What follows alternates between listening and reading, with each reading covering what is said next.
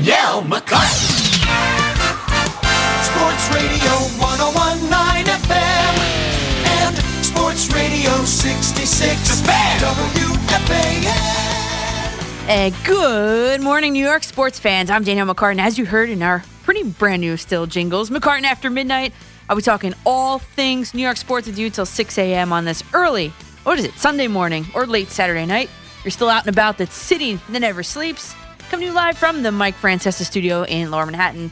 And we're going to be together lots tonight till 6 a.m. So why don't you burn up those phone lines? 877-337-6666. I've got Pat behind the glass tonight. 5 weeks in a row. Love that. He's ready, willing, and able to take your phone calls. You guys know that number. Load him up with your best content only, please. Please. And special guest for you guys tonight is going to be John Schmelk, WFAN's Knicks blogger, host of WFAN's Bank Shot Knicks podcast. We'll talk a lot of things New York Knicks. He also covers the Giants for Giants.com. He's going to be staying up late with us tonight, so we will discuss Steve Mills' reassignment, the Knicks going the Mets route and hiring a former CAA agent to run the team, the mindset of the Knicks moving forward, and Leon Rose's influence on selecting a long-term coach. And maybe James Dolan played this song when CAA player agent Leon Rose picked up the phone on his call last week. We could be heroes, me and you. We could be. Well, because as unattractive as the Knicks are and seem to be, we saw it firsthand in their failure last summer to land some big-name free agents, despite having one of, if not the best amount of cash to spend to turn the team around. To win in New York, it would take a hero's effort, but there would be a hero's return on it. And of course, that was a Lesso featuring Tove Lo, Heroes. The Knicks are a bottom-feeding team in the NBA, yet 500,000 people have come to the Garden this season alone so far to take in a Knicks game.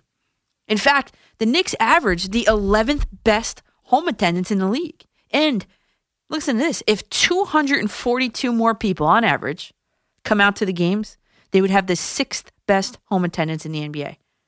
And they're 16 in 36. But herein lies the problem. James Dolan clearly reacting to the chance at the Garden of sell the team that ricocheted across the NBA, ricocheted across social media, reassigned team president Steve Mills this week, right before the trade deadline. Dolan subsequently said, this is a quote, "I am not selling, but I am determined to find the right leader for the Knicks who will ensure the long-term success of this team," end quote. In his opinion, that is Leon Rose. Rose has been the agent for Chris Paul, LeBron James, Carmelo Anthony, so there's familiarity there, and Karl Anthony Towns. Maybe Dolan figures if the cash isn't enough, if the lure of New York City isn't enough, well, maybe a familiar powerhouse face will be able to seal the deal on a top-ticket free agent, or dare I say it, two. And I have another question.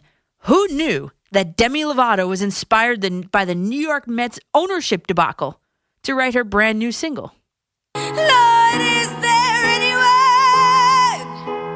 I need someone to buy the Mets? She's asking the question that so many Mets fans are this week. If it's not Steve Cohen, Lord, is there anyone that can swoop in and save the New York Mets?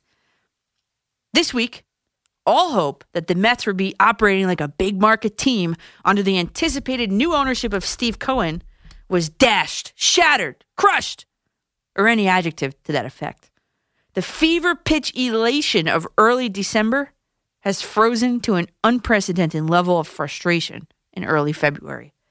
We've talked about it on here. I've said that if I was about to dump billions of dollars into an asset, I, and most every person, probably every one of you, I think, would anticipate some control or complete control over that asset immediately. And even if my buyout occurred gradually, well, then I expect my level of input to be increased proportionately with the percentage of dollars I'd be paying. Raise your hand if you agree with that thought process. The Wilpons seem to be the only people on this earth that disagree with that logical sentiment. As it turns out, Steve Cohen's $2.6 billion to control 80% of the Mets wasn't enough. Jeff Wilpon wanted total operational control of the Mets within that 5-year transition period, is what they were calling it. But what kind of transition period would it really have been if his level of control wasn't going to change? So much of a transition, right? Then there are reports that he wanted to maintain a senior role within the organization after that point, and for Steve Cohen to almost double his salary.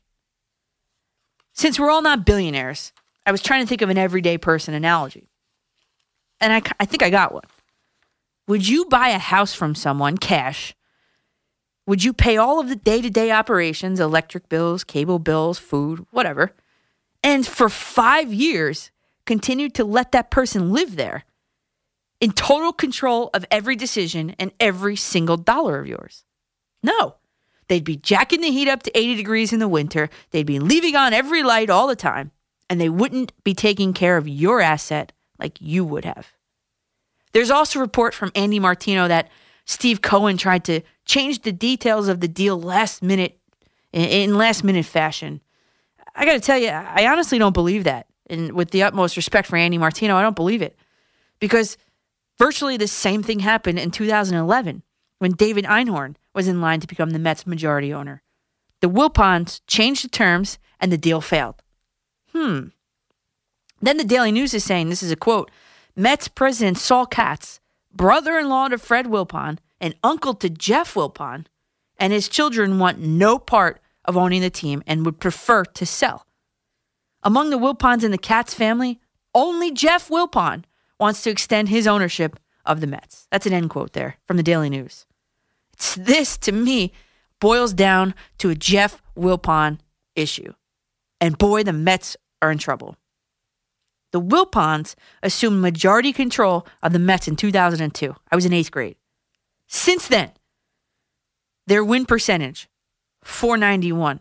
And in those 18 full seasons, they've made it to postseason ball 3 times, with one of those being a World Series appearance and a loss.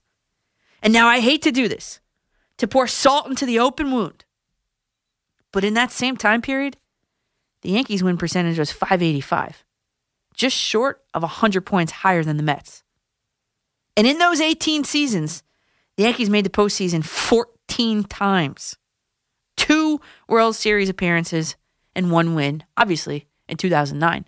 And Yankees fans are upset with that. So with the sale of the team presumably still going forward, the Mets, that is, who will the new majority owner be?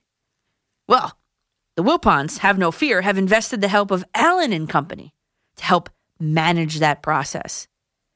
And according to LinkedIn, and this was a tip from @KaiserRose10 on my Twitter, Robert, so thanks for this. He searched LinkedIn, and he said he found, you know who's listed as an investment banking analyst for that same company, Allen and Company? Wilpon Bradley, Jeff's son. You can't make this up.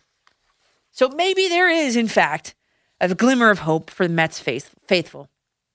Maybe Demi Lovato will get that answer to that question after all. Here's some McCartan math for you. I think I might have an answer. You decide. Perhaps quietly this past week. Well, let me start with this.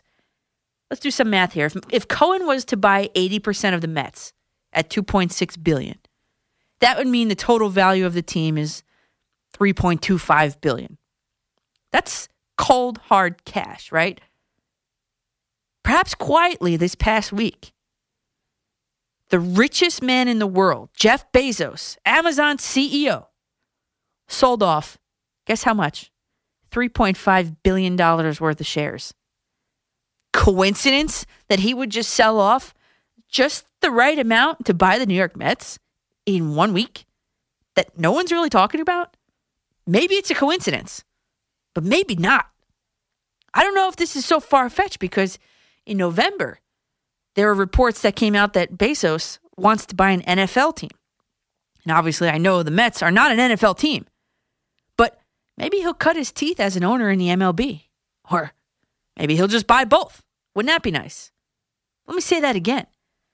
the Mets would be valued at $3.25 billion. Jeff Bezos withdrew $3.5 billion worth of shares this week, the same week that the deal fell through for the New York Mets. I don't know. Maybe I'm reading the tea leaves too much, but it's worth talking about. And this drama with the Mets is all such a shame because the Mets as a team, they are very talented. In fact, I'll give you my top 3 things to watch for their team and for the New York Yankees in spring training later tonight. And for those of you panicking because James Paxton underwent back surgery on Wednesday, well, my girl Taylor Swift has a message for you. You need to calm down. You're being too loud. Did you forget that the Yankees locked up arguably the best pitcher in Major League Baseball on a long-term deal this winter? Garrett Cole became the number 1 New York Yankees starting pitcher, bumping everyone down a notch. So the Yankees aren't to be without their number 2 guy in Paxton for a couple months. They'll be without their number 3 and possibly their number 4 with the way Severino comes along guy. The rotation today looks like this: Cole, Tanaka, Severino, Happ. And to me, the question mark is next to the number 5 starter. Because obviously you know or might not know that Domingo Germán, an important player down the stretch for the Yankees, will still be serving his suspension and will not pitch until June. So Jay Happ, with little confidence and a lot of work, with a new analytics-driven pitching coach, Matt Blake, who knows? 2019 Happ was 12-8 with a 4.91 ERA. But we aren't far removed from 2018 New York Yankees Happ, where he went 7-0 with a 2.69 ERA. But Baseball Reference is projecting Happ to be more like 2019. Identical, 12-8 with a 4.5 ERA. But the takeaway is that they project more wins for him than for Noah Syndergaard or for Jacob deGrom, which they're both at 10. So you need to calm down because the Yankees are in a better position this year than last year to absorb Jay Happ's inconsistent performance in their rotation. That is obviously due to their acquisition of Garrett Cole. And what about their prospects? Maybe one of them will make a temporary jump to the rotation. Davy Garcia is the Yankees' number 1 prospect, and he also happens to be, guess what, a starting pitcher. What I'm trying to say is that the Yankees have options. And about that impending Red Sox report, I thought that this past week would have been the most opportune time for MLB to release it, right after the Super Bowl, but right before the report date of pitchers and catchers throughout the league. And now it seems we'll be talking about the results on it next week's McCartan After Midnight, which, by the way, will be on both Saturday morning and Sunday morning, 2 times next week. We can, though, talk about A.J. Hinch's sob story, the I'm sorry that I'm not really that sorry interview with MLB Network. I mean, what was even the point of doing that interview? To save face? Did it really accomplish that goal for him? I think not. Turn up the lights in here, baby. Extra bright, I want y'all to see this. Turn up So the XFL kicked off earlier today, and our New York Guardians are set for action later today at 2 p.m. Their season opener is also their home opener at MetLife Stadium. So I've got you covered if you're planning on going to the game, which on social media, many of you actually have told me that you are. This league is not a G League. It is not seeking to unseat the NFL, and it certainly doesn't seem like it has that WWE, or F as it was at the time, feel to it, which, in my opinion, to be honest, I like. The league is to accommodate the 40 million people that said they'd still watch real football after the Super Bowl. So there are many different rules between the XFL and the NFL that I wanted to make sure that you were up to snuff with about the biggest ones, some of which I feel are great. Others are questionable, to say the least. And I was also thinking, I remember going to Boston on my band trip in 8th grade, and we walked around everywhere through Quincy Market and whole downtown. I remember seeing Red Sox stuff everywhere. Patriots stuff being sold everywhere. Bruins, Celtics.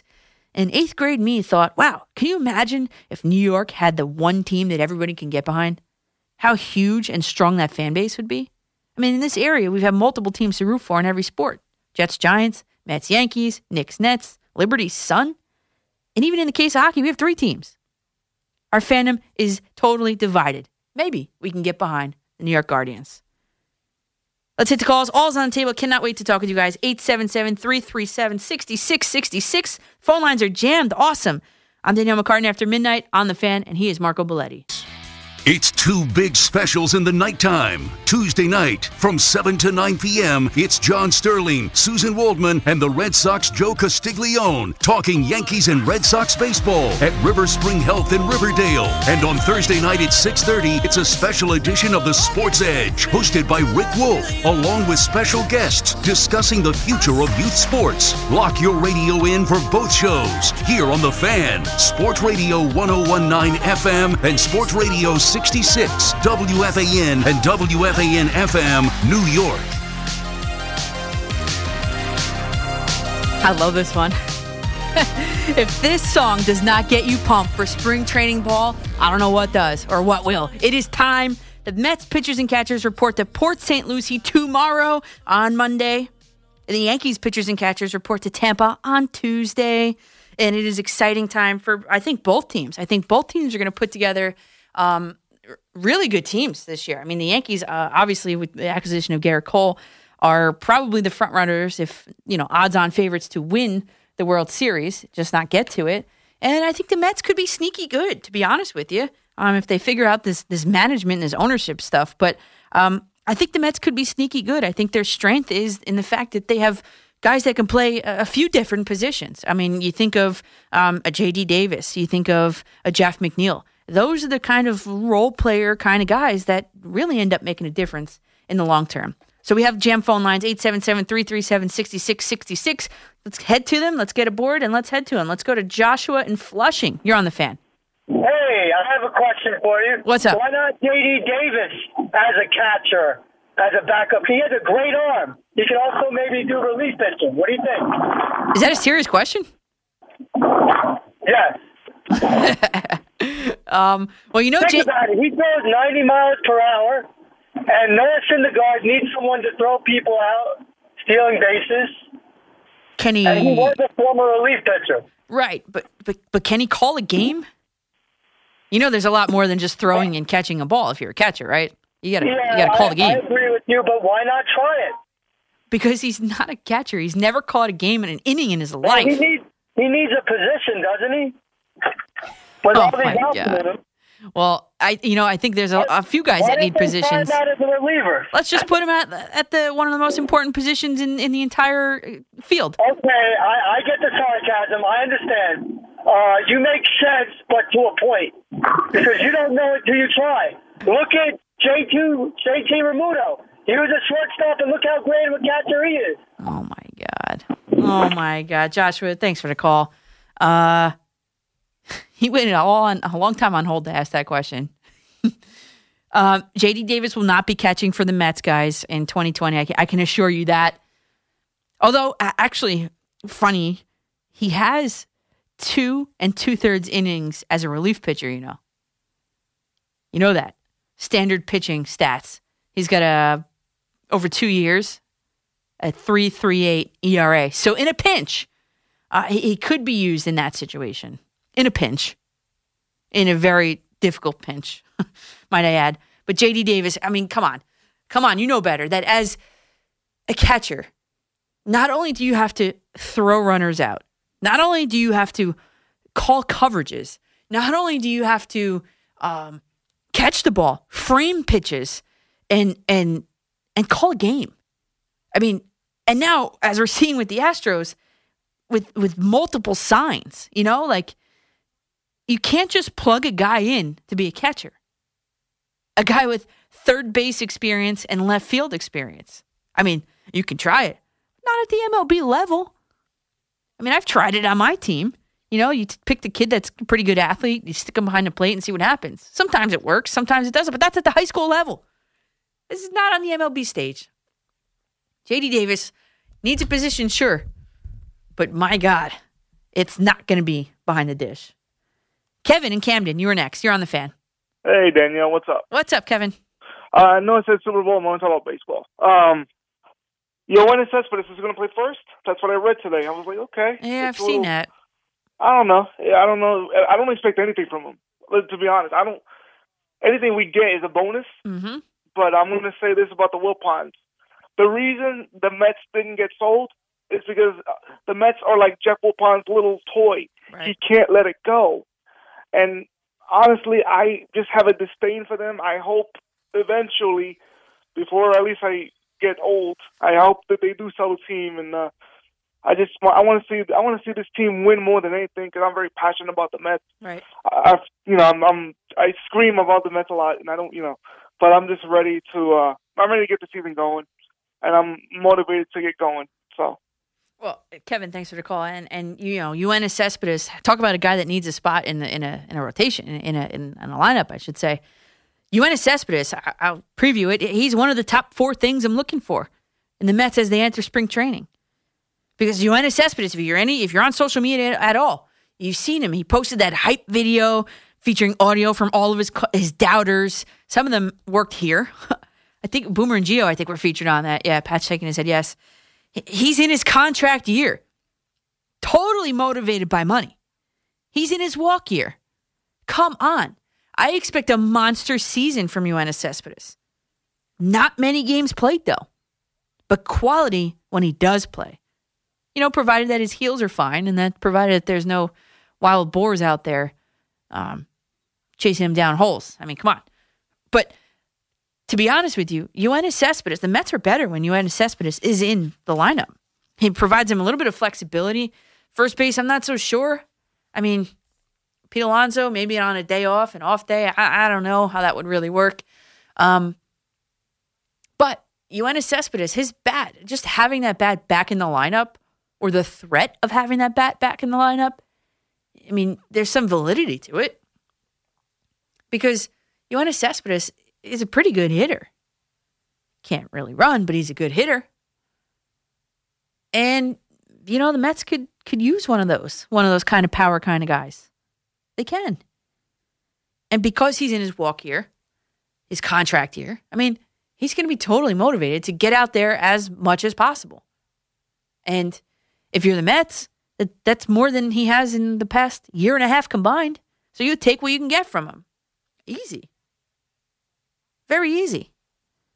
But what does that do? Looking way, way ahead, having Yoenis Cespedes in the lineup and say he takes off and has an excellent season, what does that do for the interchangeability at the trade deadline? Let's just say the Mets are going to be buyers at the deadline. What does that do for guys like Brendan Nimmo, who's always seemed to be rumored to be on the trade deadline? What does that do for guys like J.D. Davis, who we just talked about? Maybe he'll find a catching gig somewhere else on a different team. Maybe. CJ in Mount Holly, you're on the Fan. All right, Danielle, let's talk about the ownership situation. Which one? Which team? Oh, we'll start with the Mets. Okay. All right, let's talk the Mets ownership situation. You know what? I don't want to hear about any potential deals. We have to assume the dirty Wilpons still have control, and when the title of the team changes, when there's actually a change in ownership, then I'll talk about it. But this is just ridiculous speculation. You know what? At this time, there's no deal, and you just have to assume it's going to be the same cheap old Mets. I mean, yeah. I mean, a guy like Bezos is not coming to the rescue right away. However, though, Danielle, I got to give you a lot of credit, though. That is an interesting theory. And you know what? It doesn't sound that far-fetched. Consider Bezos wants to get involved with professional sports. That's right. There is not, that was a great idea. That's a great thought. I want to compliment you on that. Oh, thank you. I always try to think outside the box. Just anything to help. Yeah, I like to think outside the box also. I always try to find something different on my calls. But, going to the Knicks, you know what? With Rose potentially coming in, first of all, is he a done deal yet? What's going on with that? Well, he is not a done deal yet. And as we learned this week, it could go south real fast. All right, now with Leon Rose, though, the one thing that might work in the Knicks' benefit, assuming he comes aboard, is he has relationships with the players. Right. I think he's respected. Even if he's not going to help as much with the scouting and drafting, at least he might help sign veteran quality players. You would think. You would hope. And maybe not the Brody Van Wagen and Robinson Canoes of the world, you would think. Oh, God. Unbelievable, the stupidity that some of these organizations have.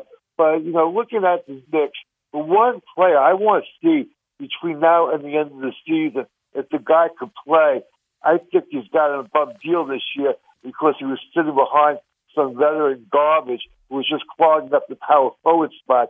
Don't you want to see if Knox can play? Kevin Knox, yeah, he had 18 minutes on the first night game back from the trade deadline. 18 minutes. I mean, what are they doing? Plastering his butt to the bench. They're not learning anything about him. No, they're really not. I don't understand 16 minutes. that. I'm sorry, CJ. 16. Wow. That's awesome.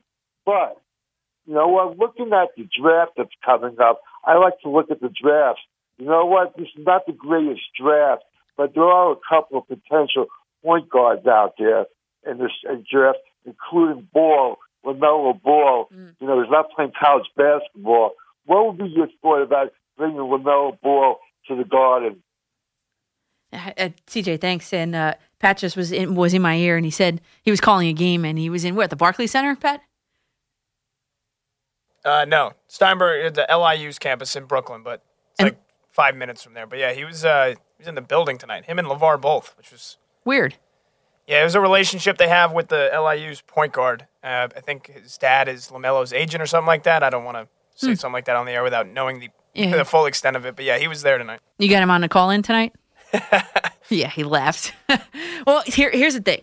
And I can't talk about any NBA players that I've talked to, but I've talked to WNBA players about going abroad and playing, and they say it's a different game. They say it's a more physical game. They say that it's just different. The game of basketball is different abroad than it is here. I'm not trying to say basketball is soft here, but I mean, kinda. I mean, it kinda is. I mean, you look at the way defense is played here versus the way defense is played abroad, and it's night and day. I mean, come on. So I would not be opposed to a ball coming here, especially one that has played overseas. Only because, and I've talked to players at the collegiate level and the WNBA level, actually, some of the girls from Princeton who have played abroad, and they just say it's a very physical game. They've picked up many different things while playing abroad. But the problem with the Knicks is the fact that they have their guys that they need to see. You know, like when it was time for Eli Manning, he was really on the ninth hole of the back nine. Everybody was saying, well, you know, we need to see what, you know, whatever X backup quarterback has so that you can move forward and if he's the guy or not. I know I was saying it. You know, what does Kyle Lauletta have? And if he doesn't have it, at least we know so we can move on from there. You know, I was professing that, not to start games, but to get into garbage time sort of things. But the Knicks are in that same situation. I mean, they've got, I looked at the first game back and even a little bit of tonight's game in terms of the number of minutes. Julius Randle, who's got 6 years of experience, has played 30 minutes in that first game. Taj Gibson, 11 years of experience, played 30 minutes in that first game back from the trade deadline. Reggie Bullock, 7 years experience, played 30 minutes. I mean, this is just Elfrid Payton, 6 years, 33 minutes. He played the most out of anybody. Yet you got R.J. Barrett. I know he's been injured in and out, but playing 18 minutes. You got Mitchell Robinson in his second season, 19 minutes. You got Kevin Knox, second season, 16 minutes. 16. I mean, that's like ridiculous. You have to know what your young guys have so that you can move forward. And the Knicks, the faster they understand that, the better off they're going to be. Okay? So if you're on hold, hang there. I will obviously get back to you right after the break. It's 877-337-6666 if you want to get aboard. I'm Danielle McCartan on The Fan.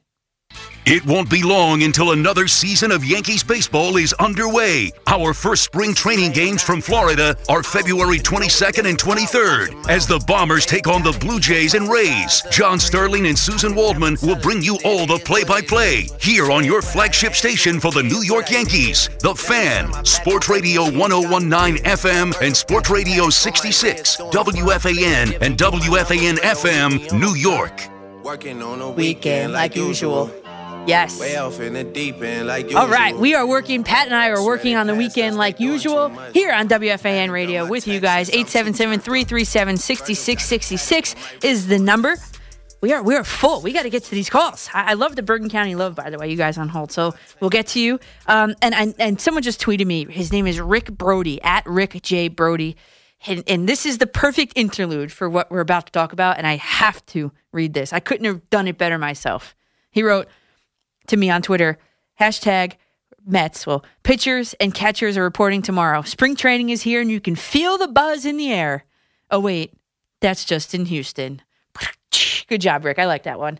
But yes, it's spring training time. The Mets are reporting on Monday. The pitchers and catchers are reporting on Monday, and the Yankees are reporting on Tuesday to Tampa. And it's just, spring's a coming when the groundhog doesn't see his shadow, whatever. He's anticipating that groundhog that we are going to have in early spring. I heard birds the other morning when I woke up. There's that. And the fact that Noah Syndergaard is shirtless in Port St. Lucie. I can't unsee it. It's spring training time, everybody. Larry in Bayport, you're on the Fan. Hey, how you doing, Danielle? What's up, Larry?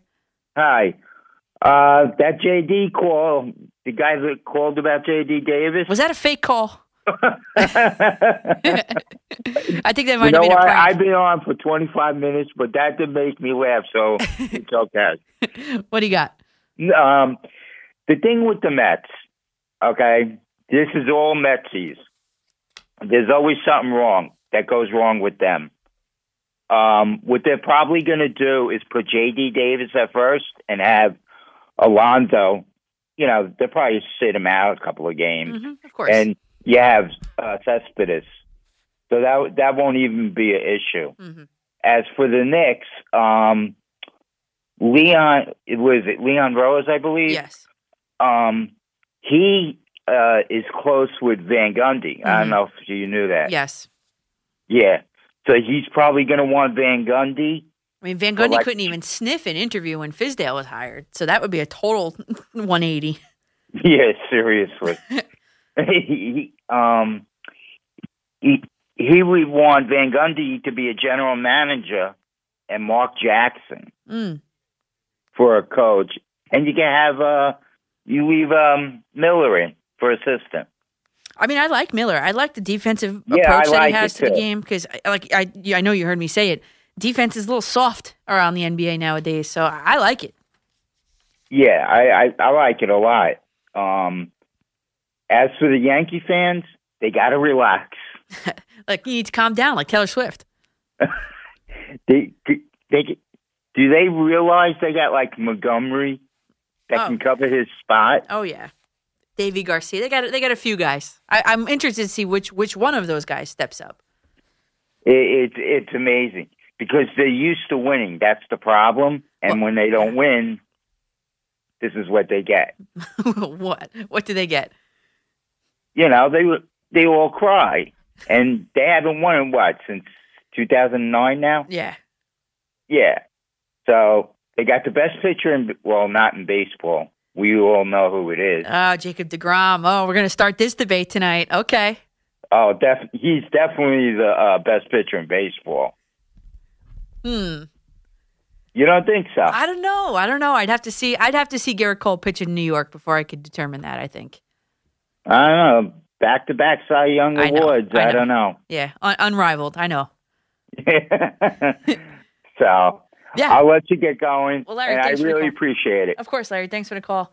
And I heard, Pat, I don't know if you heard this. You were working earlier today, but Kim Jones was saying that she gets the best callers on the Fan. I get some good calls. It's really something to have full phone lines at 2:47 in the morning. I mean, those and waiting on 25 minutes on hold, that's dedication. Yeah. I think I got some. You get some really dedicated callers. Kim Jones also does get some great callers. Yeah. She also gets some interesting tweets sent her way as well. Oh yeah, and as do we all. I mean, come on. It's always the trolls that have a lot to say. The ones with no pictures on their profiles that have a lot to say, but will never call. They'll never call. I love what Carl Banks tweeted. I saw that. Make sure you show this to your daughter. Yeah. That's how you expect men to talk to you. That's right. And one more thing about the Knicks. You know who else is linked to their new Leon Rose? John Calipari. John Calipari said that, and this is a quote, that Leon is a gatherer. He's a culture builder. I'd help him in any way I could, being a resource. You want to call me and ask me about college players, my own players? I'm here. It just wouldn't be to coach.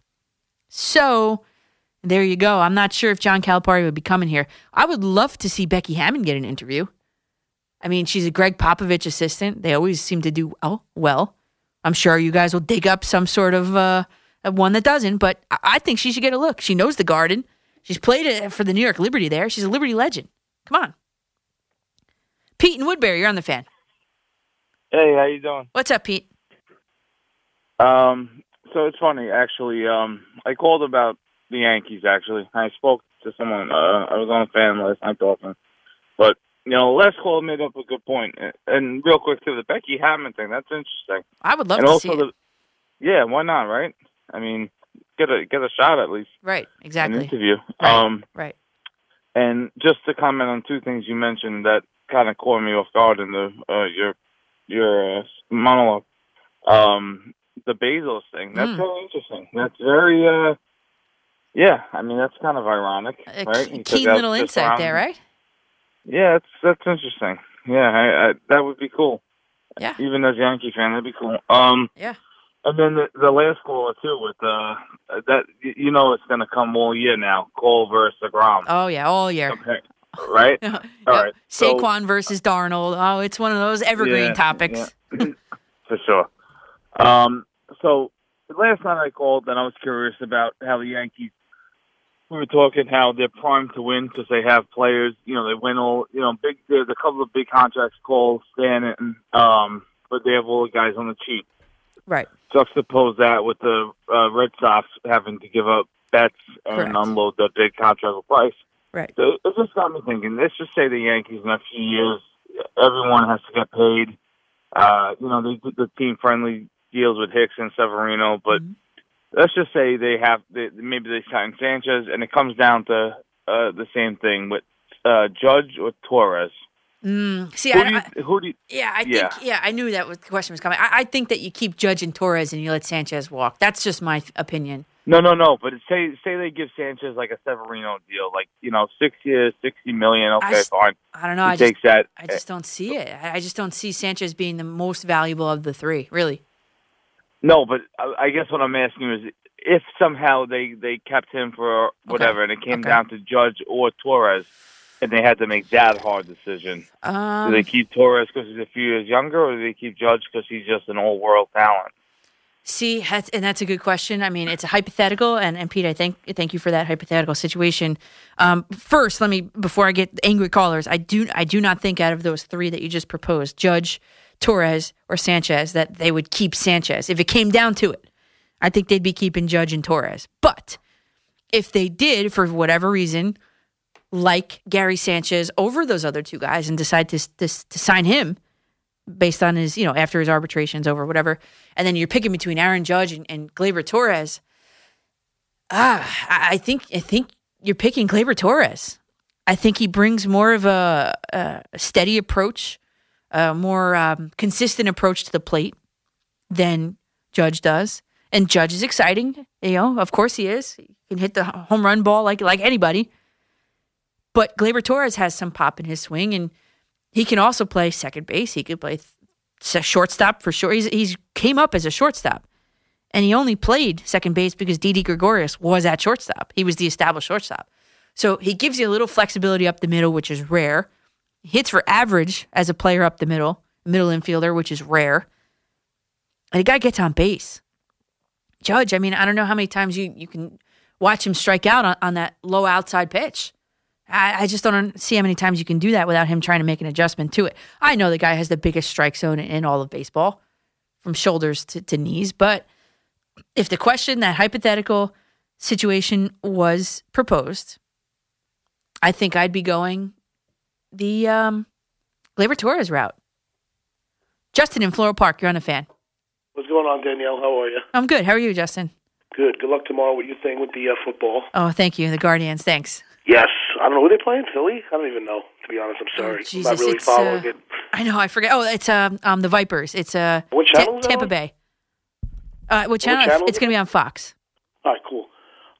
Yankee thing, I got to, it's this time of year, pitchers and catchers. I got a crazy trade offer. I want to know what you think. Oh, no. It's a little crazy, but, hey, listen. GM Justin, who does not like his outfield, so here we go. Okay. Colorado, we're giving up Stanton,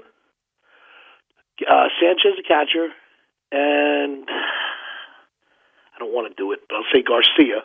No way. No, stop right there. No. What? No way. No, we're getting that's back? too much. What are you getting back? Arenado? Arenado and Blackman. Do you do the trade? No. Well, Blackman. No for the Yankees or no for Colorado? If you're getting Arenado and Blackman.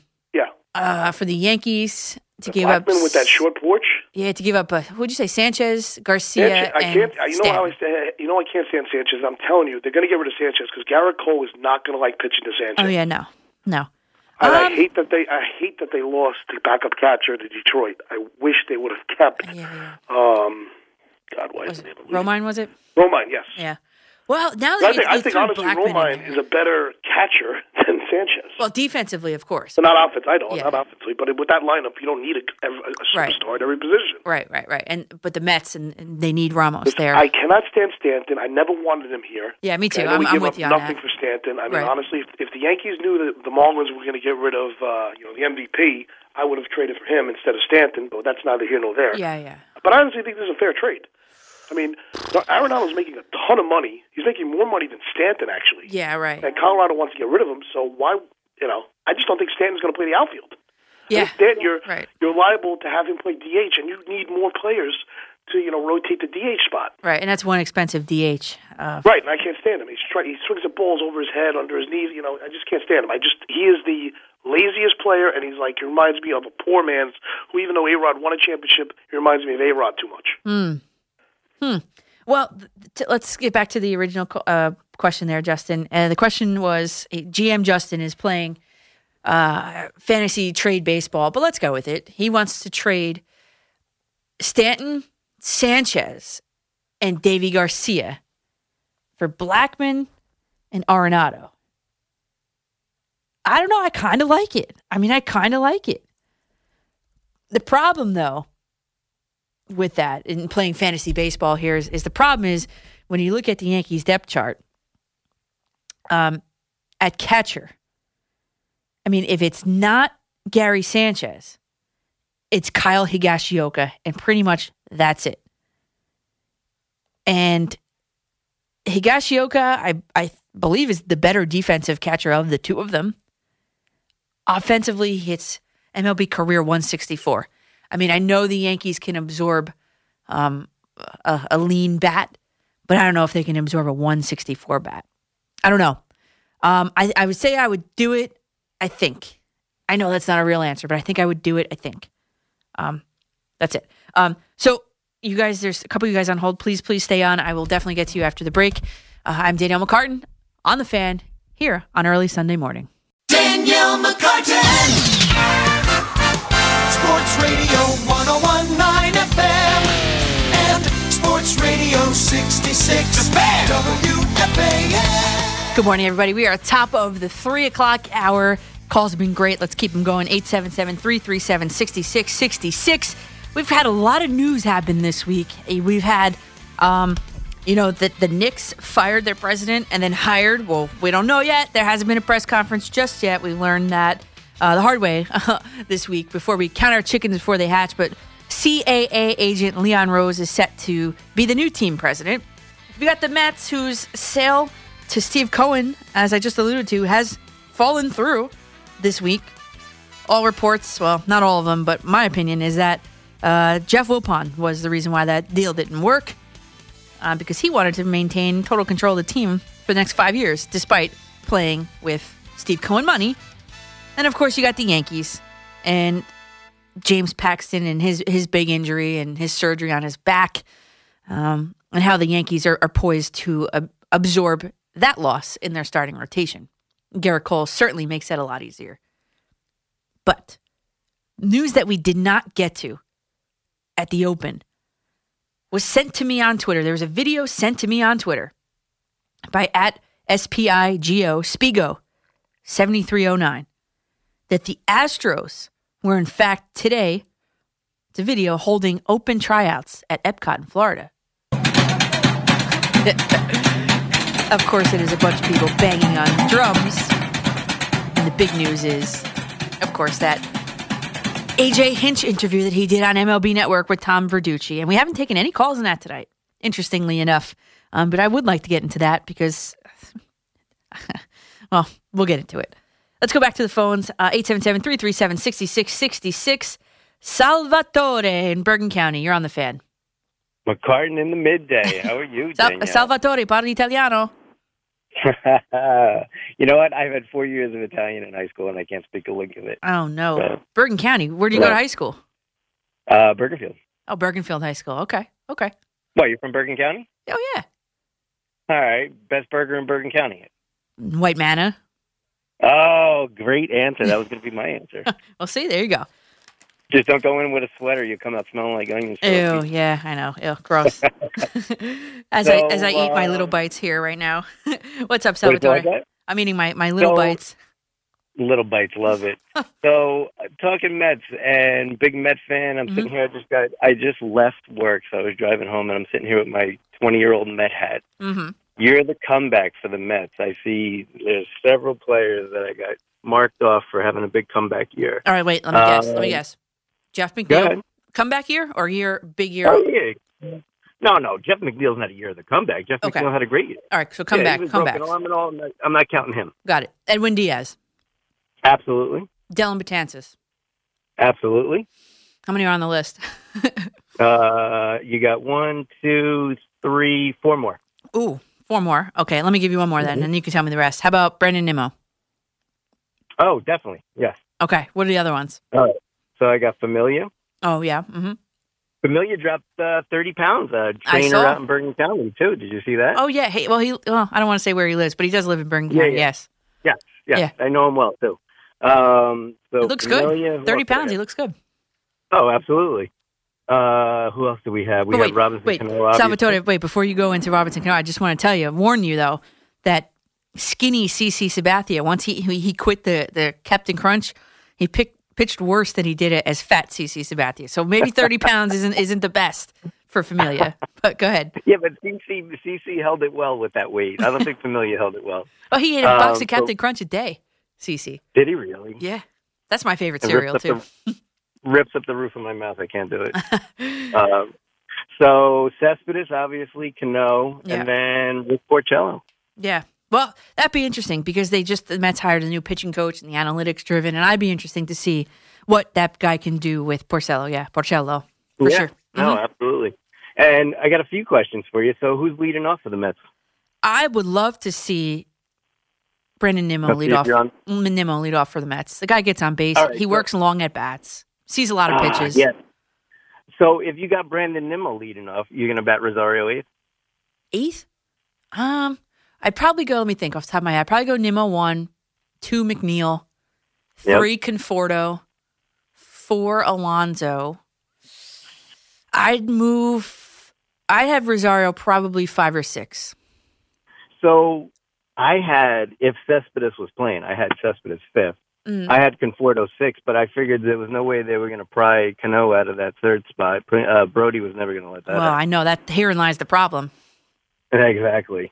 Yeah, I mean, if you got Rosario as your number 8, I mean, that's not bad. I mean, absolutely, I got no problem with that. Backup catcher. What's the story? I mean, obviously, that caller had it solved with J.D. Davis as the backup catcher. You've been listening since then, huh? Oh, yeah. Well, I was walking out of the hospital when I was leaving, so I was like, all right, let me give a call in. I've been trying to slide into your radio.com for weeks now, so finally I got in. Cool. So, backup catcher, any chance the Mets try to go after Jonathan Lucroy? I have been professing Lucroy. I'm glad you said that. I have professing Lucroy for literally like 2 off seasons here on the Fan, and I would love to see Lucroy in a Mets uniform. Absolutely. I do not want to see another Sunday afternoon game where I got to look at Brandon Nimmo, or I got to look at Thomas Nido batting in the lineup. Mm-hmm. I cannot do that. Lucroy, I would love for that to make it to happen, and I've been saying it over and over again on here. Yes, I love that idea.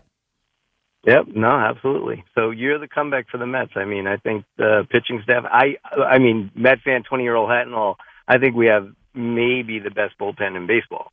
If everybody's all good to go, I agree. Oh, yeah. Mm-hmm. Absolutely. So wait, you're a Met fan or you're a Yankee fan? Well, I do root for both teams, but I grew up a Yankee fan. I will never root against the Mets, for sure, ever. Was your parents Yankee fans? My dad's a Met fan. My mom likes who we all like, so she likes everybody. Wait, so your dad was a Yankee fan? How did he handle you being your dad was a Mets fan. How did he handle you being a Yankee fan? Well, I don't really know. he deals with it. I have a 3-year-old, and I don't know who's telling him, but whenever I talk about the Mets and the Apple going up for home runs, he yells, "Let's go Yankees." I don't know who's telling him. I mean, I'm going to put him out in the garage. Oh, my God. Well, Salvatore, thanks for the call. I hope you check me out next week, too. I'm on every week. No, absolutely, Danielle. Good talking to you. You too. And, we had another Bergen County caller on there. Where'd you go? All right, let's head out to Levittown. Nick, you're on the fan. How's it going? First-time caller. All right. Long-time listener. Love it. All right, so I have 2 quick questions. The first one is about the Jets. All right, so in the draft with their first pick, the Jets should draft offensive linemen. That's what they should do. Yeah, exactly. Do you think it would be smart for them to trade for another first-round pick to get one of the better wide receivers that are coming out? Because we could definitely use a great, good wide receiver and a young wide receiver on our team to go with Crowder, and if we re-sign Robbie Anderson. Mm-hmm. Well, the problem is, what are you giving up to get there? What are you going to give up to get a number 1 pick? Mm-hmm. That's the thing. I mean, yes. Obviously, yes. The answer would be yes, because Jerry Jeudy is a more physical receiver than any of the Jets receivers he's such a great combined. Wide receiver. Right. Yeah, he's an amazing wide receiver coming out of Alabama, so it's like... Right. But it would be great for the Jets to somehow, someway get a extra first round, get Jerry Jeudy. That would answer a lot of questions, honestly, I think so, on the offense, with the offensive lineman getting drafted. Well, herein lies the problem. I think more importantly for the Jets is offensive lineman for sure. Offensive line, yeah. Even cornerback, like on defense, I think that's also... Okuda would be a great pick.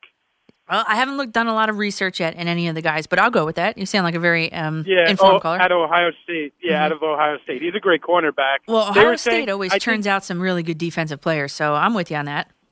Yeah, they were saying about Okuda that apparently he's going to be the next Darrelle Revis coming out and stuff, so we'll see what the reports say. Let's see what really happens. But I have a second question about the Yankees. Mm-hmm. So I just have a quick question. Why did they re-sign Brett Gardner? I understand he had a great year last year, but during the playoffs, when Brett Gardner is in the playoffs, he is not a good player. He strikes out a lot. He's not getting hits. I don't understand why not go for a different left fielder for our team. Yeah, and I know, Nick, I was in the same boat, and then I started doing some homework on Brett Gardner, and I get it. I do get it, but the deal, it's the first year is for $12.5 million, which is basically nothing for the Yankees, and there's an option for the second year, but they could dump him. And so it doesn't kill me. It doesn't kill me to have Brett Gardner on the team. He was a fine player. I wouldn't say, he was a fine player in 2019. I looked at some pros, some cons. I mean, with the exodus of Sir Didi Gregorius, I mean, the Yankees need a lefty bat in that lineup. I don't care what you say, especially with that short porch. So he is that lefty bat that the Yankees need in the lineup. He's a good guy because he sees a ton of pitches. And I was like, I want to see how he stacks up against a bunch of the other guys in the league. Brett Gardner saw 4.33 pitches for plate appearance. You know what that is? That's 4th highest in the entire MLB. And, I mean, I don't know. He must be a good clubhouse guy because with CeCe gone, he's the only guy, including the manager, left over from that 2009 team.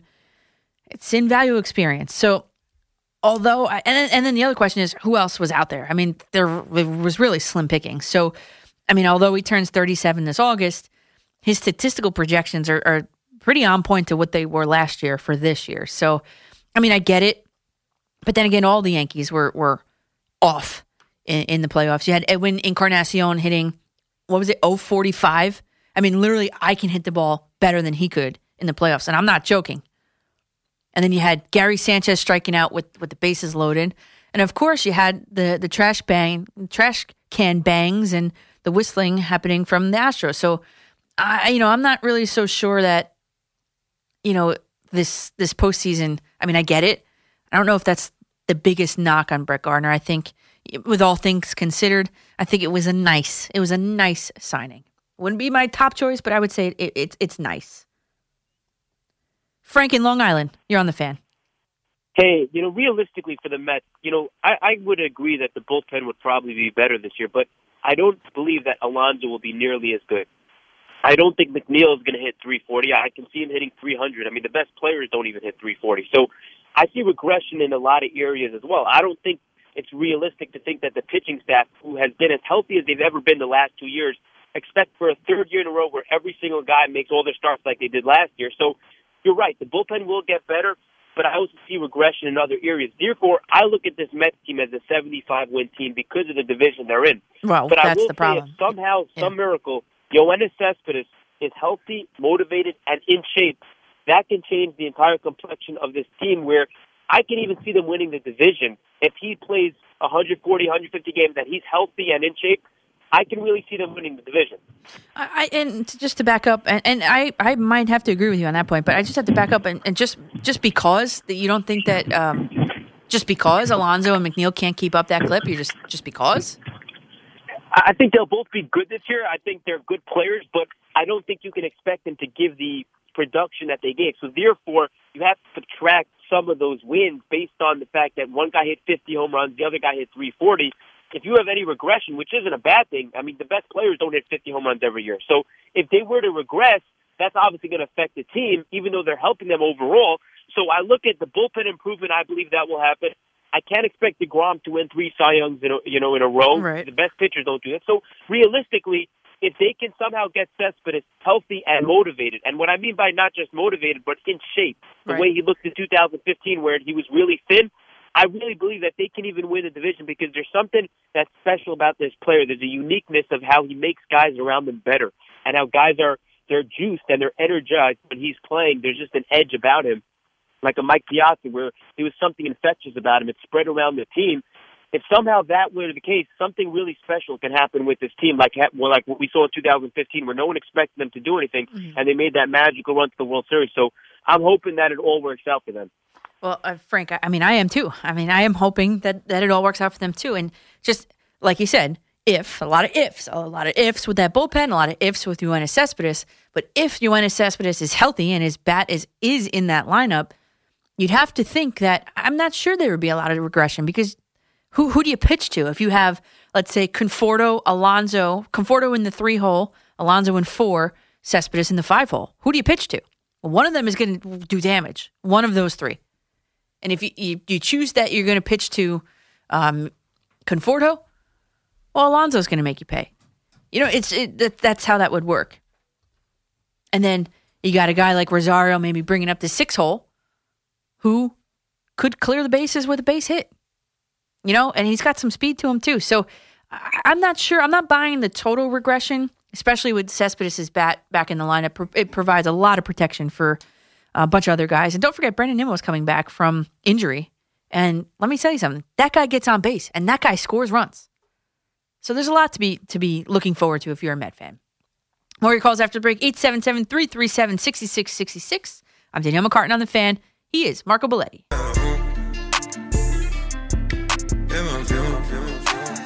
She fill my mind up with ideas. That's me, filling your mind up with ideas. I'm Danielle McCartan here on WFAN Radio in New York City from Lower Manhattan on this beautiful Sunday morning. And the callers have been great. If you want to get aboard, 877-337-6666. We've been doing a lot of Yankees-Mets talk, which I love because spring training is literally right around the corner. And I would love to get into some XFL and to some, let's say, some AJ Hinch stuff too, if we could. Let me just tell you maybe the top thing that I'm looking for each team in spring training. I would say the Yankees would be Gary Sanchez's defensive improvements because earlier, I don't know, maybe a month ago or so, Sanchez tweeted out a video of him working on his swing, which is all well and good, you know. I think it was off a tee even. But if you follow me on Twitter, at Coach MCCARTAN, you'll see that I somewhat sarcastically quote tweeted it asking about how his defensive practice was coming along. How he's going to be able to dig balls out of the dirt if he's working on that. How does that look? How is his progress on that? Because that is really a difference maker. I mean, that can win and lose a game. And you got to think guys like Zach Britton are very tentative when they pitch to him because he has a lot of stuff that dives into the dirt. And I'd be tentative to throw that pitch if I had a runner in scoring position if I'm Zach Britton. And that's for sure. So, top thing needs to be improved for the Yankees, or what I'm looking for to be improved, is Gary Sanchez's defense. And I'd say the top thing I'm looking for in the Mets would be probably how their bullpen looks. I mean, the addition of Dellin Betances, there's a lot of ifs.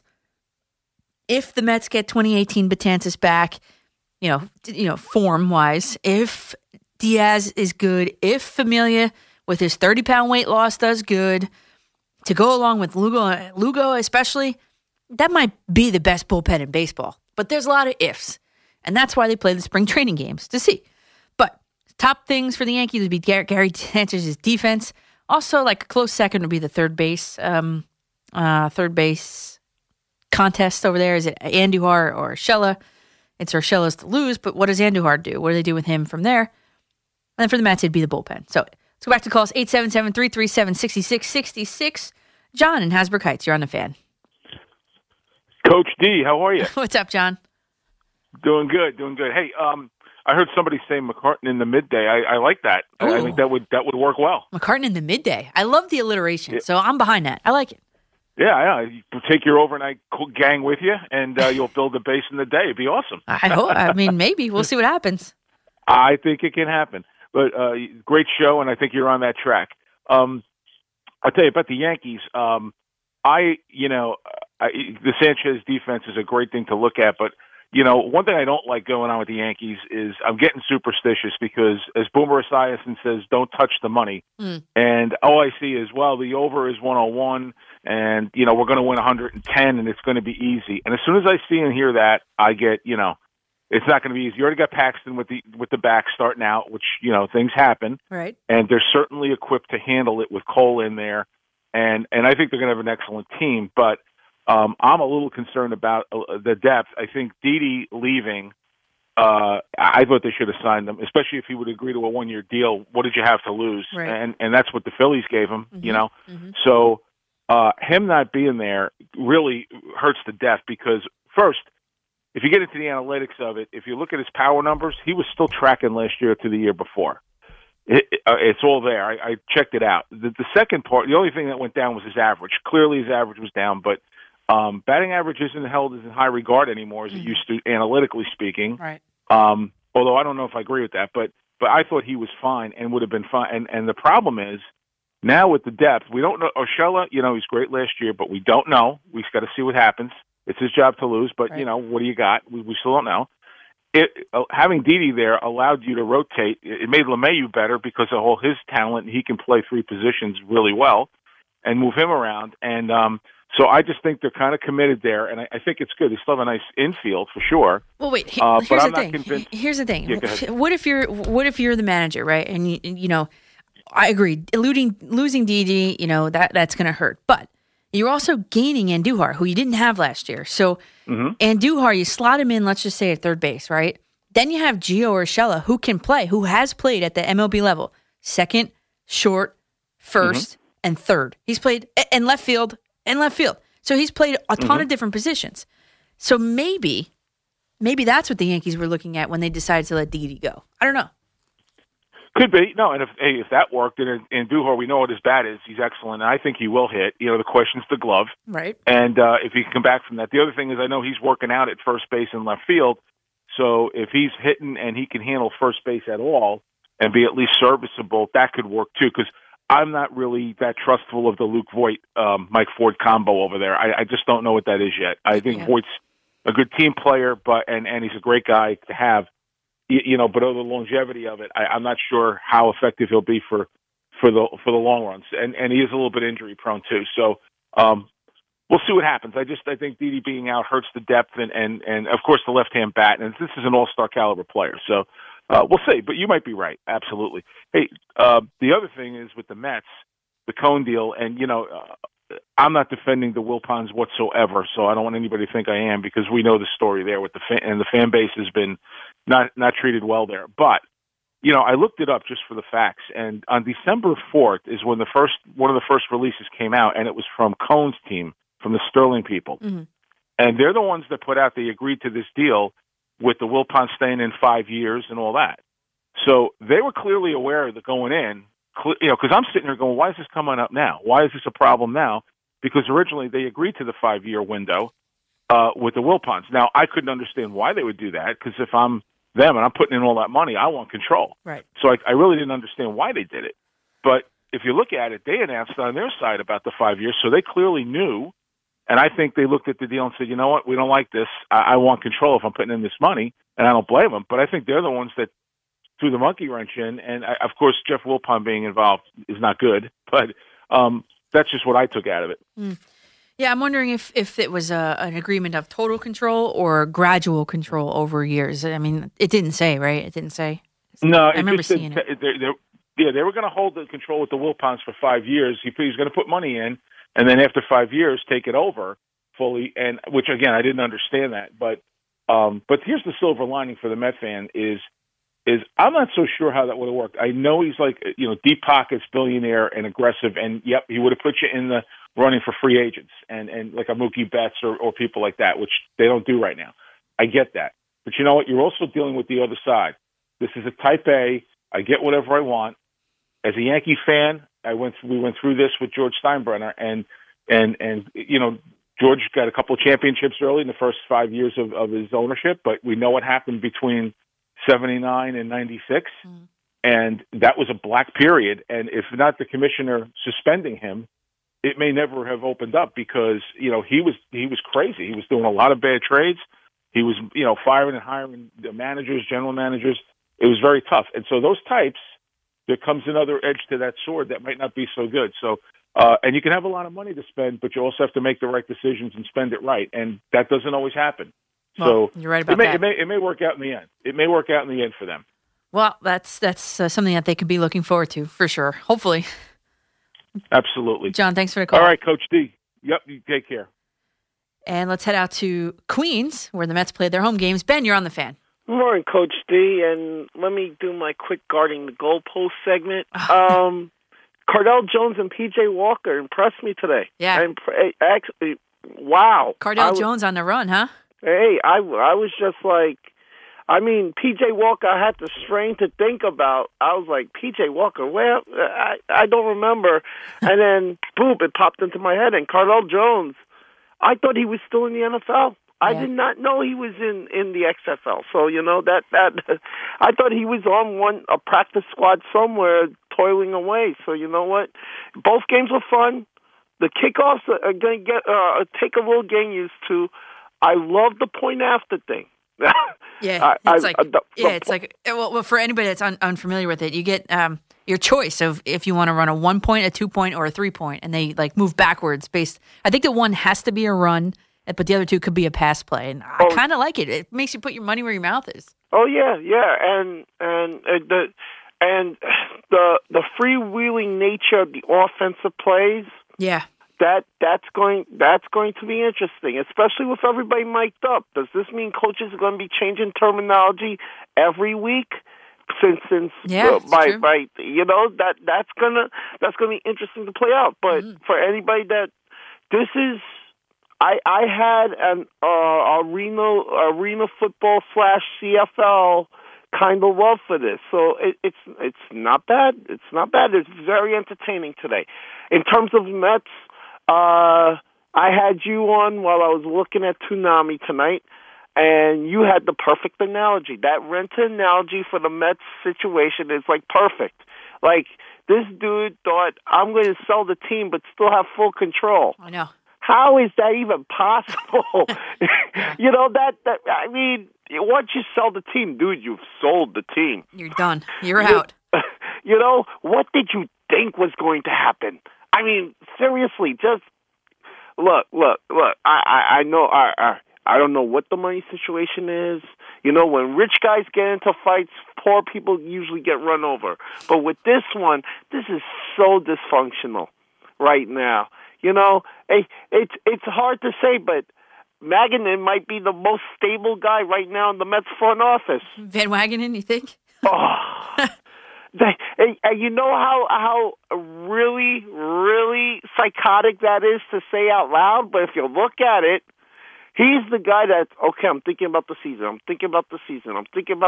Nobody trusts me. I'm an agent. I'm thinking about the season.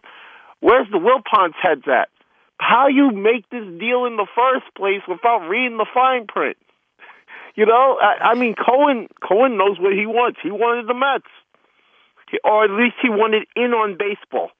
He's a minority owner. He's got an 8% stake now. Exactly. I mean, and he wanted to increase his stake, and he wanted to have a majority share. If he has the majority share, how you think you're going to still have control of the team? Mind-boggling. And finally, Coach, I will say this. I want to do a little Knicks. You know what? I'm liking the effort of the team right now. All right, they just got to keep on doing this. Speaking of front office turmoil, the Knicks can have all the front office turmoil they want. Okay, my thing with them has always been the uneven effort on the court. Well, yeah. I could take losing if I know my team is giving an effort, a good effort every night. You know, I could take losing like that. The problem is with the Knicks is when you sell down to watch, it was like sporadic. Well, over the last 10 games, this team more often than not has been fighting, and you know what? That does my heart good. Coach D, good luck tomorrow or later today to our boys and their debut, and enjoy. I'll speak to you next week. Thanks, Ben. I appreciate it. And the thing is with the Knicks, you want to see the young guys play, and the young guys are the ones that are going to put the effort in because they're trying to make a team. Right. Mario in New Rochelle, you're on the Fan. Hi, 2 points I want to make. First of all, the Wilpons are terrible. They don't care about the Mets at all because we had the perfect owner here, and we had the perfect owner, this guy Cohen. He's from New York. He's a Met guy. He has a lot of money, and they didn't make the deal go through. So the Wilpons don't care anything about the Mets. Second point I want to make is about the Knicks. I would love the Knicks to put a starting 5 on the floor every night and don't change it. Because, you know, I'm a guy from I watched the 69 Knicks win the championship. And they had the same starting 5 every night. I knew who my point guard was. I knew who my center was. I knew where DeBusschere played. I don't get that with the Knicks anymore. Every night it's a different lineup. That's all I'd like to say. That's a great point because, you know, as a coach, and thanks for the call, Mario, I appreciate it. And as a coach, you want to put a group of people out there that, you know, gels together and they play together and they know each other's tendencies. And I mean, I agree with that. The problem is that the Knicks don't. And when you get a group of players out there that know how each other play, build that chemistry, good things only can happen from that. And what I'm seeing with the Knicks is they're putting guys out there that are on these 1-year deals that are very experienced in the league, and they're getting a majority of the minutes. At this point, I'm not saying tank. I'm saying that at this point, the objective should be to see what your younger guys have and what they could bring to the table. Because without knowing that, you don't know what you need moving forward. And the Knicks have, 7 first-round picks over the next 4 years? If they don't know what they have, how are they going to be able to know who to pick at which position and when? That's the thing. And we'll continue the Knicks talk right after on the other side of this break with John Schmelk. He does the Bank Shot Knicks podcast here at WFAN, and we're going to ask him. We're going to ask him all the important questions, and I know he's going to have the answers. So keep tuned in. If you want to get on the phone after that interview, 877-337-6666. I'm Danielle McCartan on The Fan. Danielle McCartan, Sports Radio 101.9 FM, The Fan, and Sports Radio 66, WFAN. And we're going to welcome John Schmelk now into McCartan After Midnight. John, thanks for staying up so late with us. John Schmelk is the host of the Bank Shot podcast with for the New York Knicks here on WFAN. And John, thanks so much for staying up late with us. Danielle, happy to. You can also find my stuff on Giants.com, and the Giants have their own podcast network too, so you can check that out. We have Big Blue Kickoff Live, our daily call-in show, and then we have the Giants Huddle podcast as well, so you can find that on Giants.com/podcast and all your favorite podcast platforms.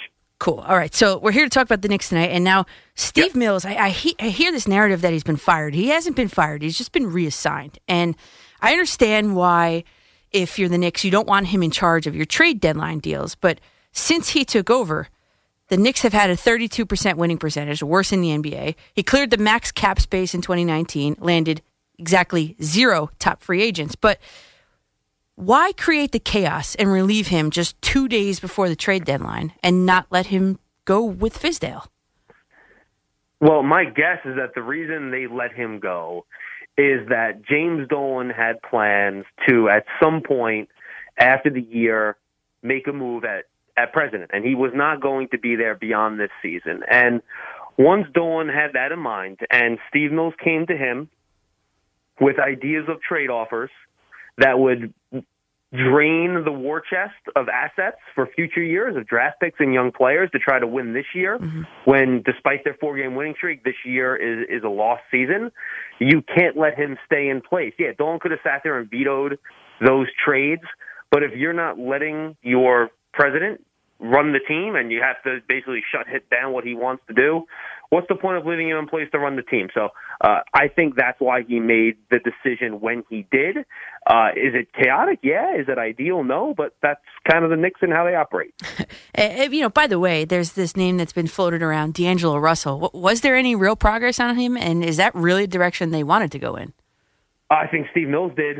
Every indication I have is that until Steve Mills got canned, they were looking to go there, and it sure sounds like Steve Mills was willing to offer future draft picks to land him, and I think that's probably one of the things, again, based on a lot of the stuff I've seen, that led to their decision to move on from Mills when they did. Now, the Knicks went the Mets route, and they're about to hire. It's not confirmed just yet, as we learned all this week. You can't count your chickens before they hatch, but they're about to hire CAA agent Leon Rose as the new team president. And this is not the first time in NBA history where former agents turned executives have done nice work. Point to Bob Myers with the Warriors, Rob Pelinka with the Lakers. Off the top of your head, I don't mean to put you on the spot, but are there any other former agents turned executive that didn't do a good job? Arn Tellem with the Pistons. He basically was in charge of that franchise more or less, and it did not go well. And he was almost as successful as Leon Rose. And let's be honest, Rob Pelinka hasn't exactly, been fantastic with the Lakers. LeBron James went there. Pelinka had nothing to do with that. And then he traded literally Anthony Davis. So I don't think Rob Pelinka has exactly showered himself in glory. Anybody can do well if LeBron James just decides to show up at your door as a free agent. And then Bob Myers, he's done a nice job. Don't get me wrong. He's done a real good job there. But they also drafted Steph Curry and Klay Thompson before he became the full-time general. I don't really get that wrapped up in the precedents. I think each individual is different. And I don't think anybody has any idea right now whether or not Leon Rose is going to do a good job. He might be great. He might be terrible. And I think a lot of it, Danielle, has to do with whether or not he hires good people underneath him that actually know how to run an NBA organization. Who's going to be a general manager? Who's he going to hire to do player development? Things like that are going to be very important.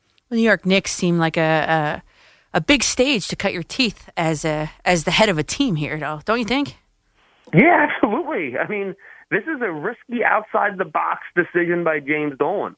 And it's funny, people go, sometimes you just got to take a chance. And I said, or not just take a chance, but do something different. Well, the Knicks have been doing stuff like this forever. The last time they actually hired somebody to run their organization that had done it before and done a good job was Donnie Walsh, and that was someone the NBA forced on him. Phil Jackson never did this job before. I mean, he just didn't. So, I mean, this is not the Knicks doing something different. This is the Knicks doing the same type of thing, but just doing it in a different way. And hoping it sticks. Yes. So this Leon Rose thing, in my opinion, maybe you could say differently, but in my opinion, it kind of came together pretty quickly. I mean, he's let go, 2 days before the trade deadline, and then they've got Leon Rose, sort of kind of in place. His name was already out there to begin with. Why do you think it came together so quickly? I don't know, and I think it's a great question. I didn't understand the rush either. But if James Dolan had in his head this is the direction he wanted to go, and Leon Rose agreed to do it this quickly, I guess that's why it came together as quickly as it did. Remember, the Knicks and CAA, Creative Arts Agency, which is the agency that had bought Rose's practice previously, and he was now an agent under their umbrella, they had done a lot of business together before. Rose was Carmelo Anthony's agent. Mm-hmm. He was J.R. Smith's agent. Some other, smaller players, lesser players, Andrea Bargnani, Chris Smith, Rick Brunson, if you go back, a long, long way for the Knicks. Eddie Curry. I mean, this is a guy that's repped a lot of guys that has been around the Knicks. And if you go back, they credit Leon Rose for orchestrating the Bargnani trade. They credit him for bringing on J.R. Smith's brother, Chris Smith, just to make J.R. Smith happy. Mike Woodson was a CAA client, the Knicks' former head coach. So there were jokes that CAA basically ran the Knicks when, Melo was here early in his career in like the 2014, 2015 seasons, and now they're just going to do it officially. Now, moving forward for the Knicks with the future in mind, I hope that's how they're operating. They've got 7 first-round picks in the next 4 years, which is so many assets. For the Knicks, maybe they aiming for a disgruntled star. Who would you say is like the top 3 that you might think might be disgruntled? And I know this is a stretch, but might end up in Knicks blue and orange. Yeah, and honestly, and I'll give you some names at the end of this answer, but I think this is what worries me about this decision, because if you're going to go hire a big-time player agent, I think you worry that the Knicks are going to just try to go star hunting here and give up on the slow building that they've been trying to do over the last couple of seasons, which has, gotten all those assets into their war chest to try to make moves here. And I think for a team to go from being a really bad team, which the Knicks are, to becoming just a mediocre team, you need to do that through the draft. To get the 40 wins, you need to do that through the draft. Then you make trades. Then you sign free agents to go from 40 wins to 50 wins to contention. And I'm afraid if they go and they try to, start with the trade, where you trade for a star that'll cost you assets in the trade, and then that star also takes up salary cap space, it's going to be very hard to add the necessary talent around that player to become a contender. So I think it's important that they find these players in the draft first, and then add around them afterwards. But to your point and to your question, I think a lot of people thought about Karl Anthony Towns, another one of Leon Rose's clients, by the way. But now that the Timberwolves have gotten D'Angelo Russell, which, by the way, I do not think is a very good fit, I don't think they will win a lot of games together, but I think that will buy a year or two before Towns or Russell demands a trade. I think Bradley Beal is somebody that could get annoyed at some point if the Wizards continue to lose. I would not, if I'm a Knicks fan, do not get wrapped up into Giannis Antetokounmpo. I don't think there's a chance he comes here as a free agent in 2021.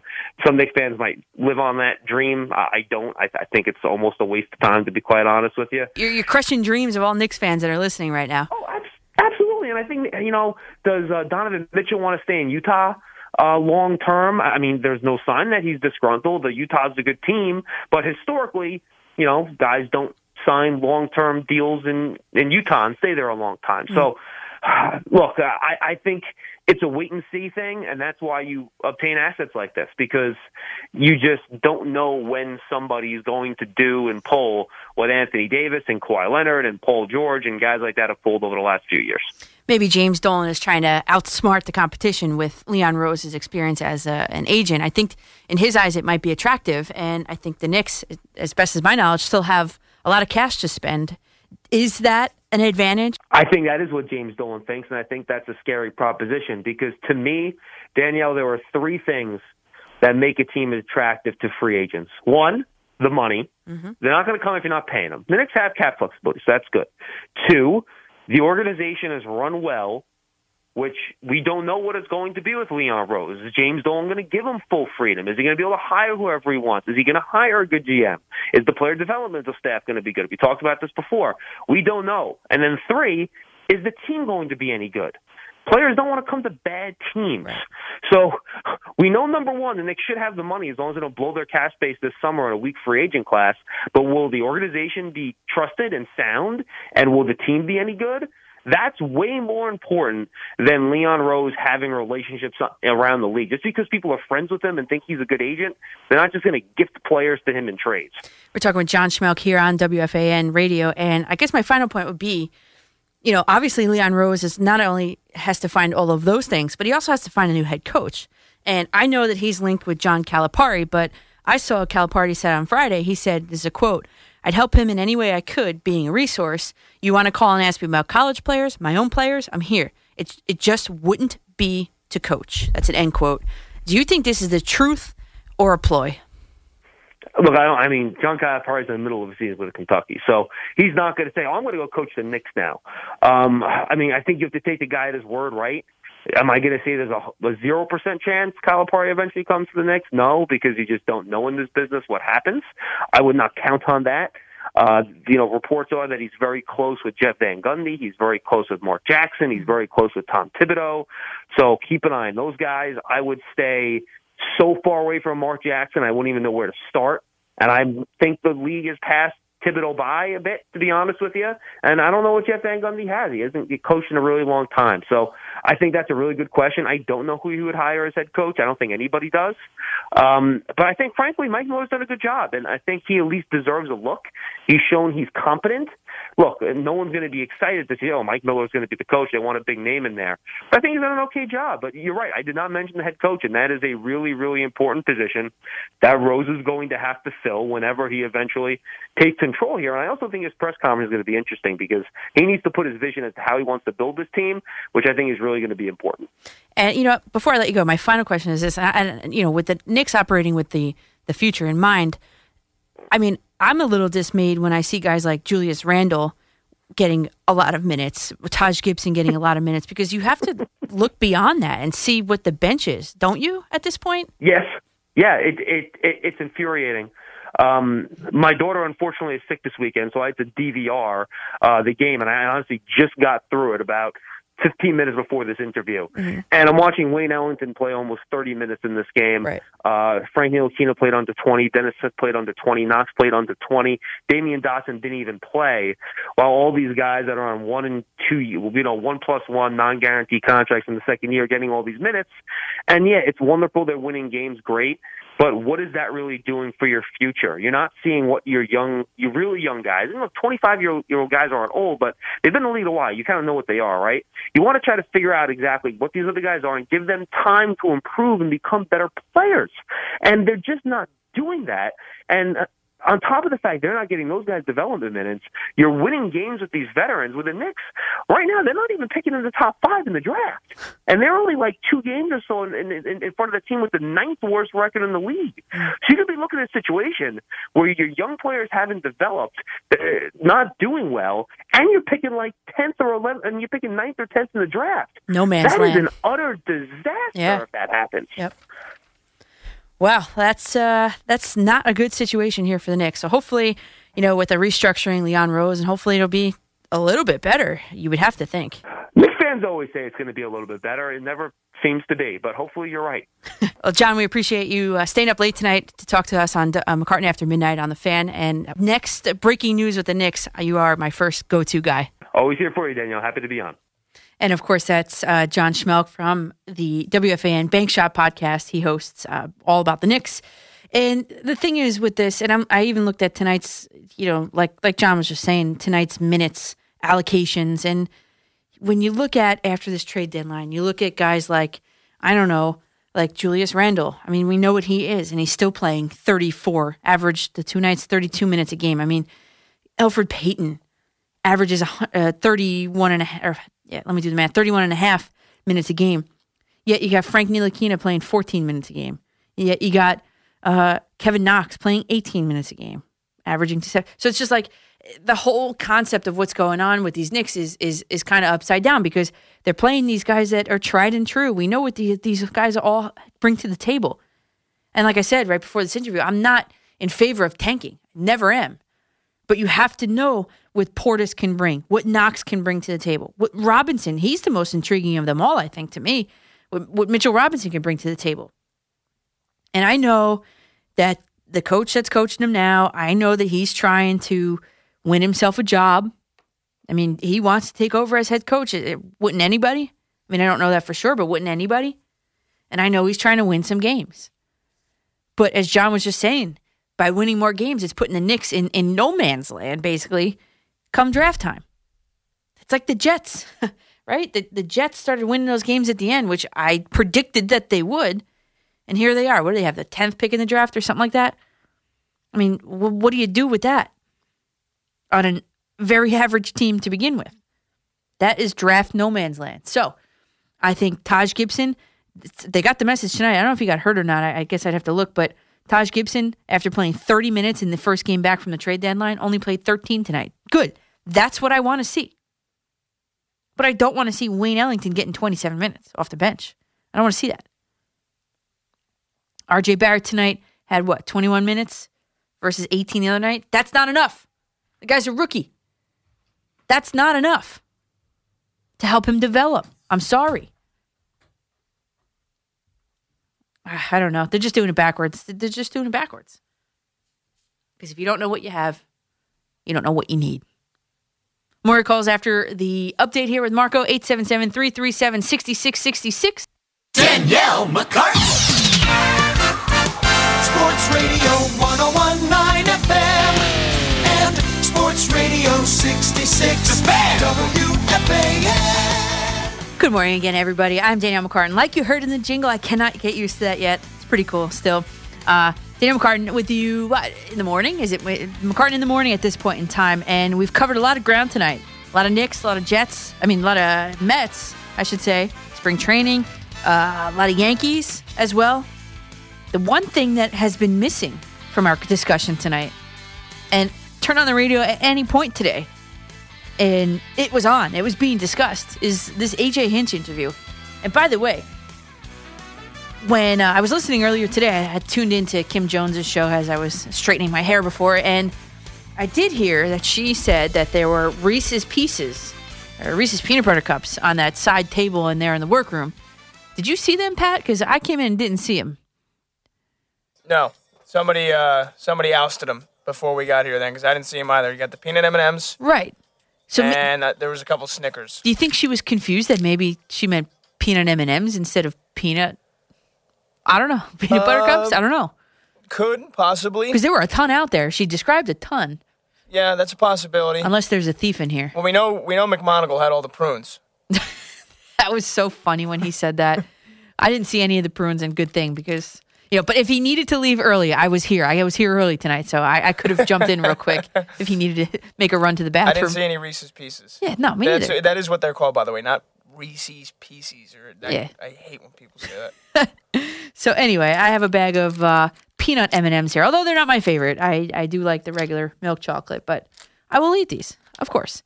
So the one thing we haven't gotten into yet is the AJ Hinch thing. And just when you thought this Astros thing was finally starting to go away, AJ Hinch goes on MLB Network and does this basically 30-minute interview. It was like 27 or something. 30-minute interview with Tom Verducci.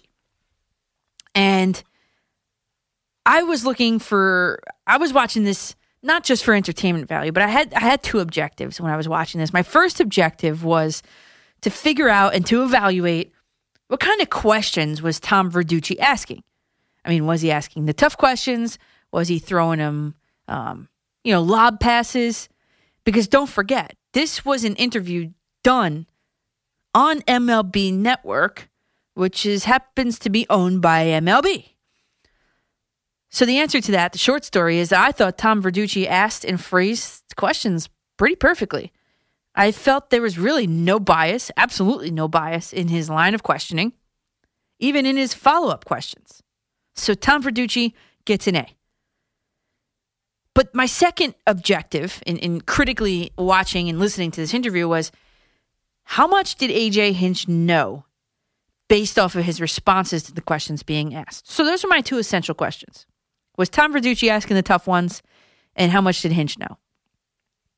And we've settled the Tom Verducci thing, but I don't know. I just came away with this feeling that everyone's supposed to feel sorry for AJ Hinch and for his family.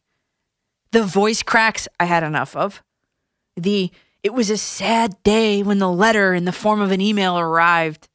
That he had an emotional meeting, those are his words, in the office of the owner when he was fired that day, expecting that he was just going to get suspended, he thought, not even for a whole year, which blew my mind, but the fact that when he was fired, he was an emotional meeting, that so much so that he wanted to pick his daughters up from school.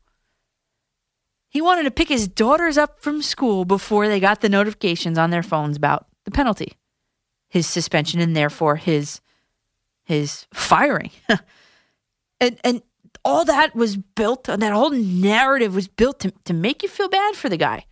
Make you feel bad for his daughters and his family. Then he comes and he says, I've had unbelievable conversations with major league managers and some of my players around the game, and executives. I want people to know that I care, that I'm not just, I guess, blowing it off and shrugging my shoulders and saying I'm upset because I got caught. It's much bigger than that. What?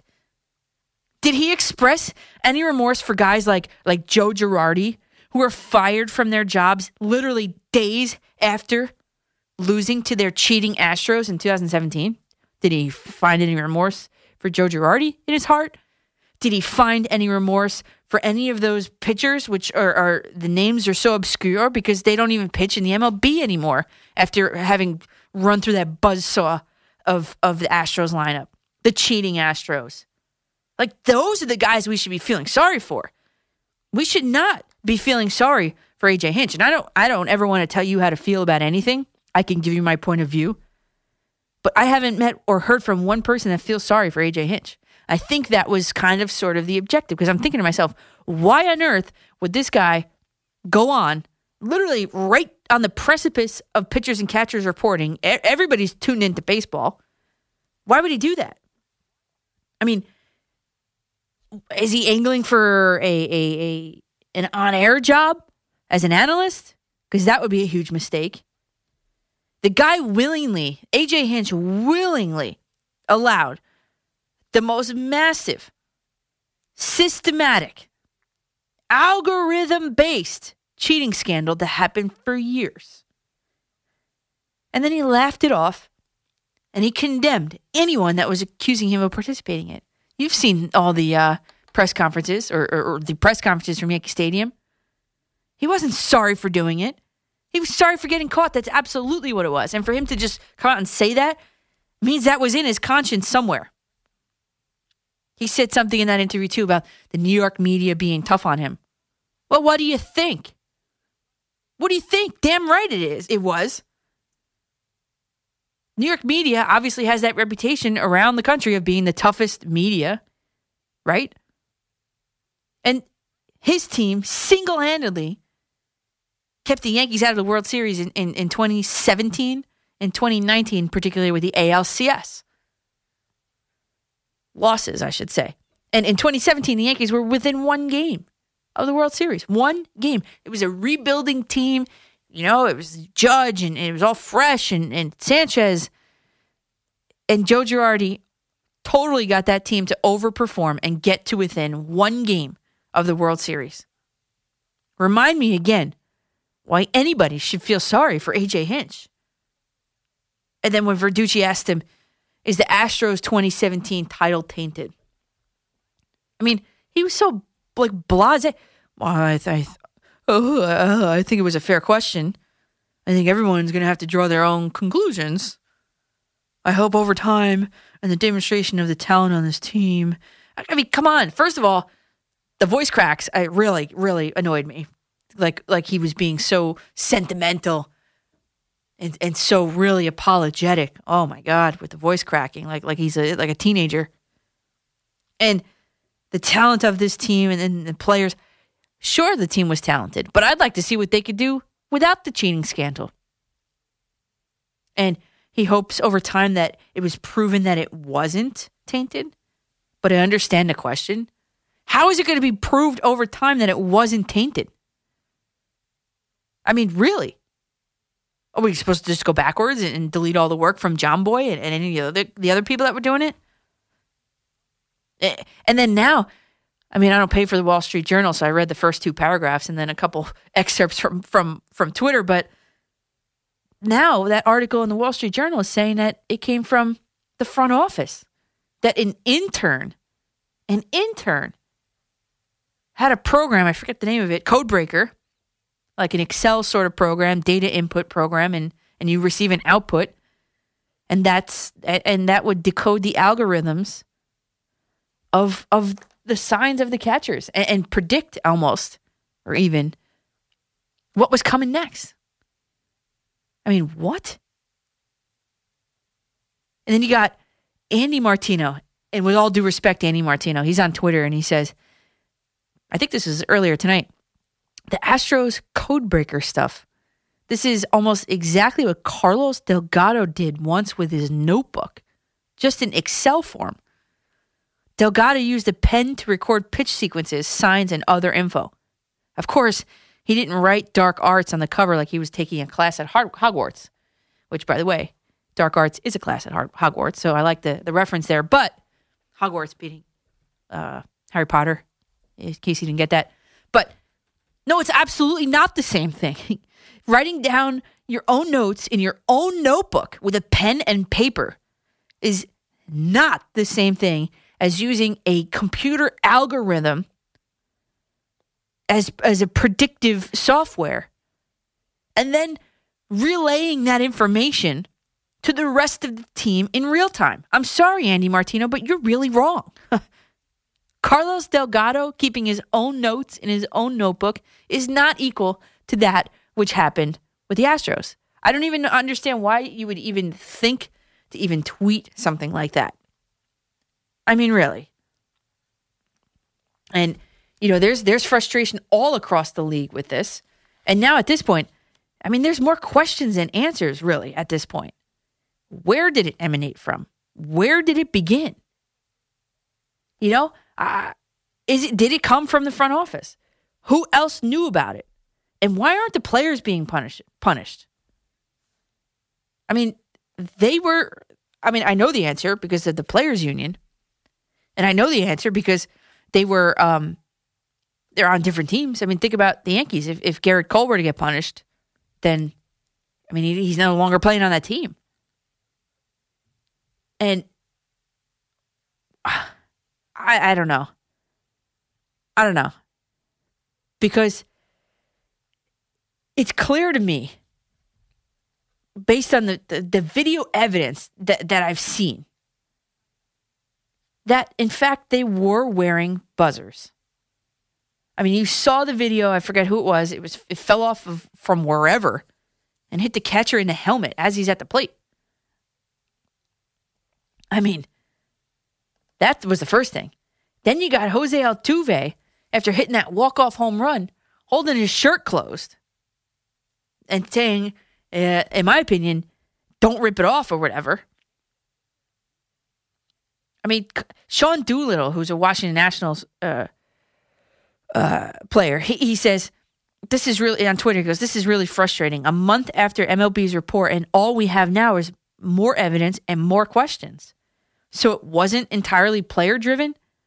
This came from up top? The integrity of the game is at stake, and players and fans deserve some answers. How much, I told you this a long time ago, how much did Rob Manfred know? And how much was he willing to sweep under the rug? Did he not think that people were going to find out about these buzzers? He didn't think that people were going to find out? I think there's enough evidence there to open up a new investigation. And although it says that he did ask in his interviews, or whoever conducted the interviews did ask about that, but now we have video evidence that they actually existed. With J.J.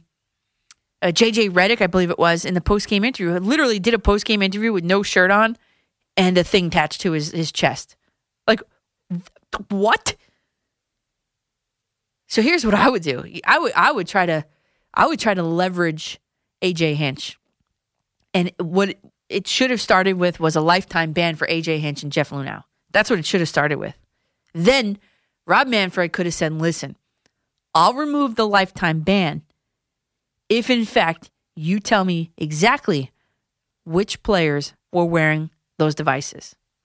That's how you suspend the players. You make them turn on each other. That's classroom management 101. And then maybe the other teams will just blackball them anyway. Blackball AJ Hinch and Jeff Lunau anyway. Then it's a win-win. So I think the evidence is there. I would love to see another investigation reopened. For the fact that there's video evidence that there were buzzers. How could you say that there weren't? And he shrugged it off in the interview. AJ Hinch shrugged it off in the interview. He didn't answer the question. He said, we got investigated for 3 months. The commissioner's office did a thorough investigation. I mean, he didn't say no. At that point, wouldn't you say unequivocally, no, we did not? No, AJ Hinch didn't say that. Come on, man.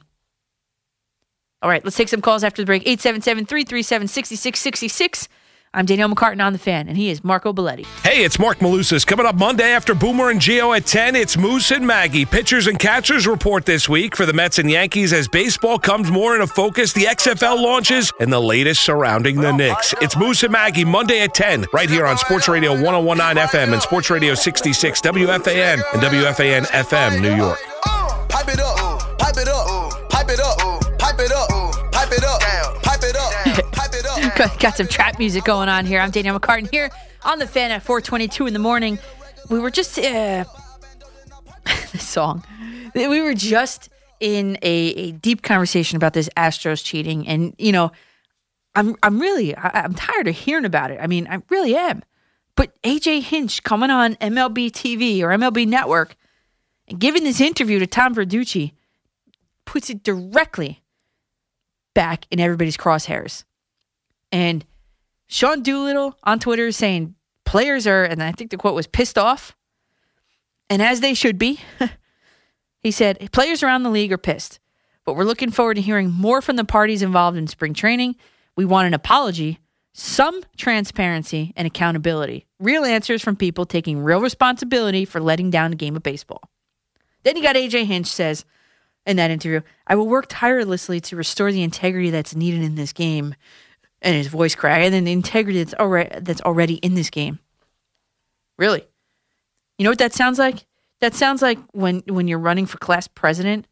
I will work tirelessly to fundraise for our prom.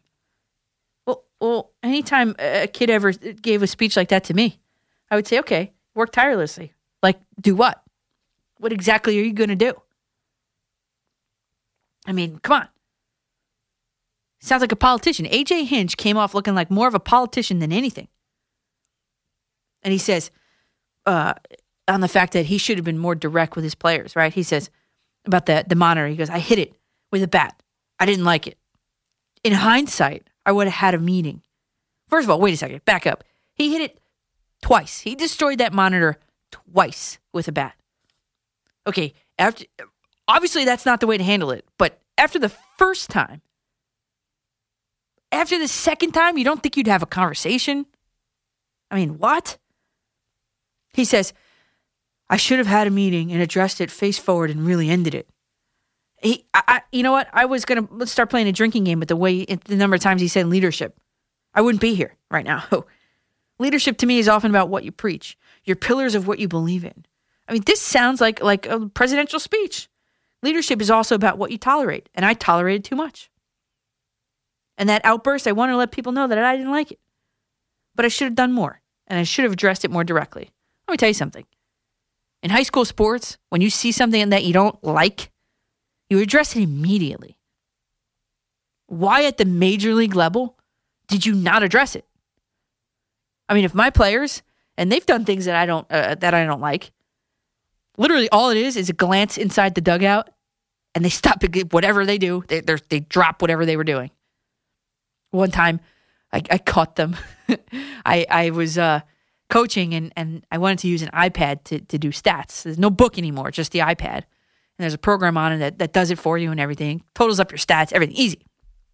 And we were doing ground rules one game, and I looked over, and there were like 6 of them, all looking at the iPad at once, like on top of each other. I looked over there, and you should have seen the looks on their face. They were just like, they were shocked.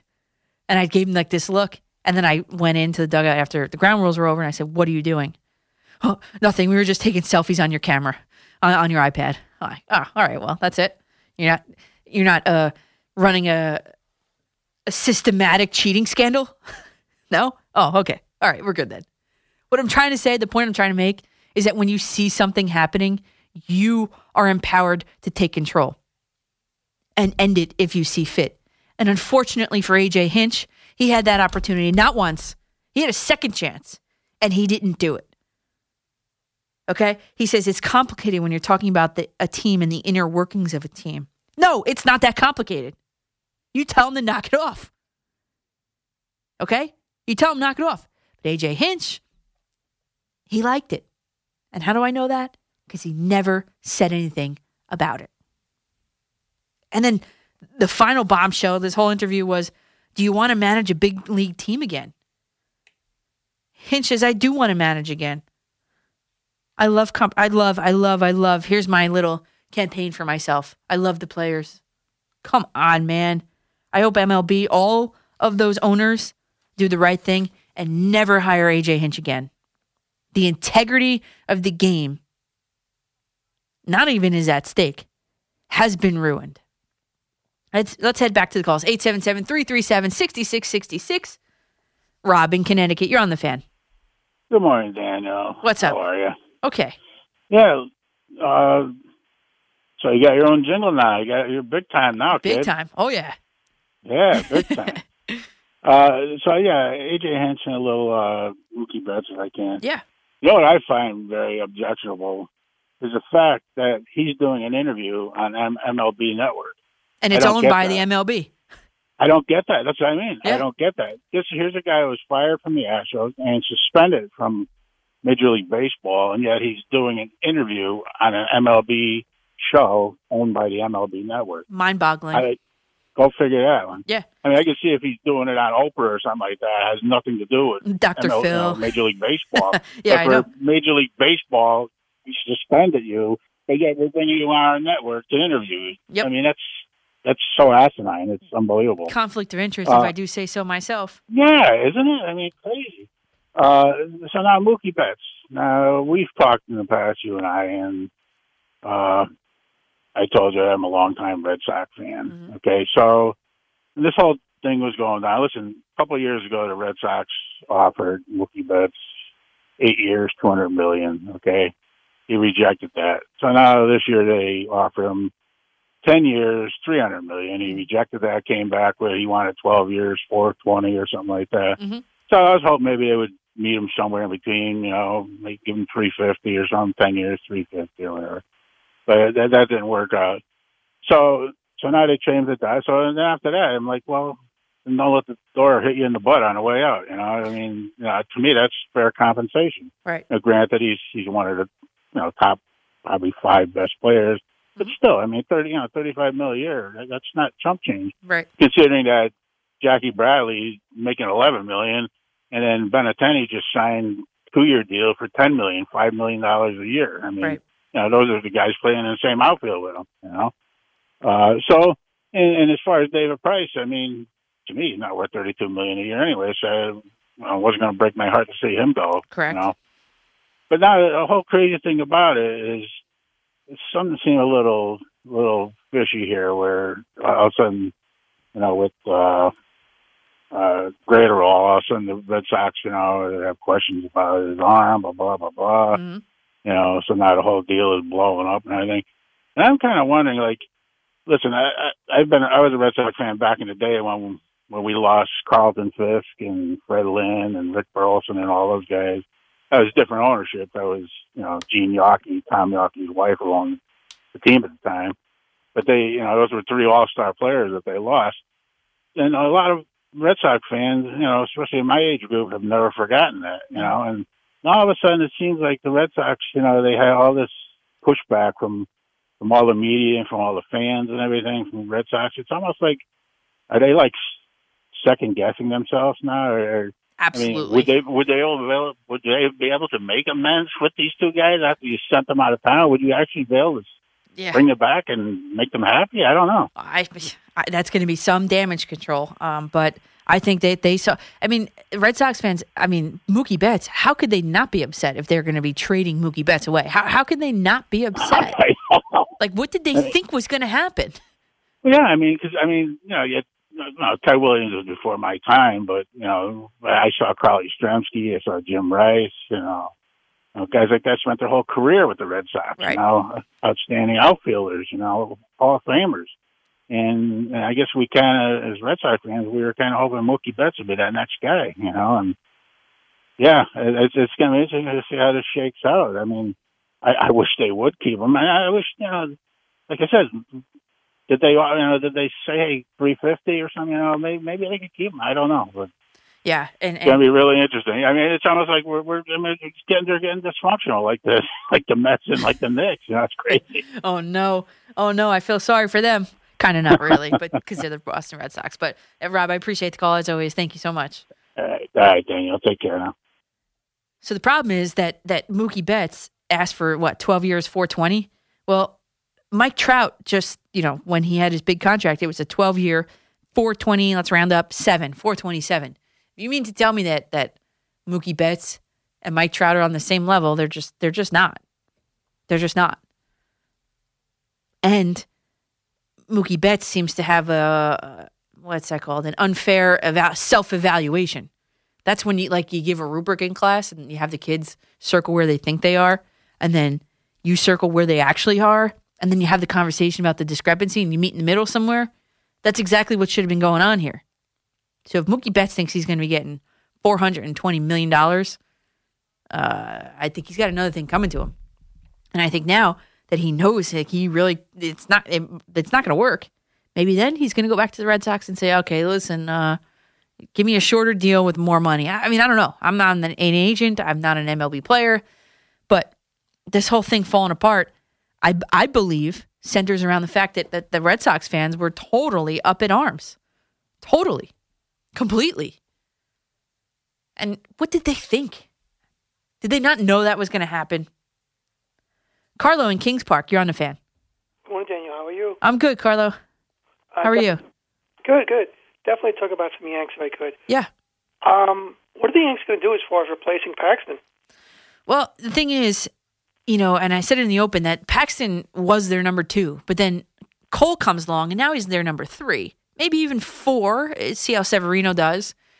But they've got guys. They've got Davy Garcia who might get a chance, Jordan Montgomery that might get a chance. I mean, I think they have options. They're not going to be totally without options. I mean, I was kind of joking with a lot of my friends at work, and I was telling them, well, instead of the Yankees winning 120, they'll wind up winning 115 to 110 now. Oh, no. No, because, I take a lot of ripping, Danielle. I really do. And it's so unfair because I always hear the famous line. I don't know about you, but I hear the famous line of, the Yankees always buy everybody. The Yankees always buy everybody. If the Yankees buy everybody, then they would win all the time. You would think. They haven't won in, 11, 12 years? 2009. That's a big deal. I mean, for a Yankee fan like myself, that's like eternity. I know, it is. It's a long time. Well, I'm if the Yankees did in fact buy everybody, then they would win. But then again, you have to think of how guys play together, and how their lineups are constructed. And there's more that goes into that than just what meets the eye. And you also can't buy everybody because then there's a thing called a luxury tax. And the Yankees don't want to go over that luxury tax under Hal Steinbrenner. So, as far as that Paxton injury, the song I played in the beginning was You Need to Calm Down by Taylor Swift because it's not that big of a deal. I mean, it is. It's a big deal. But it's not that big of a deal because the Yankees do have options. They do. And having Garrett Cole is the main reason why the Yanks are not in full-blown panic mode. Think about that. The Yankees have arguably the best pitcher in the MLB. Some will say DeGrom, some will say Cole. And then Paxton, who was their 2, is now no longer their 2. Paxton's now their 3. And what happens with Severino? What if Severino comes out just throwing fireballs? Well, then it doesn't make you miss him that much. The rotation would be Cole, Tanaka, Severino, Happ.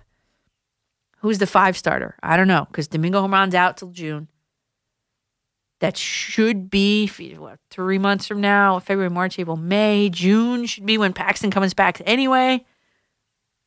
J. Happ is there. I think the Yankees are okay. And who knows? Davy Garcia. This might be his time. He's the Yankees' number 1 prospect. Oh, guess what? He's a starting pitcher. And then what if they employ the strategy early on that they tried using in the postseason, where it would be bullpen heavy?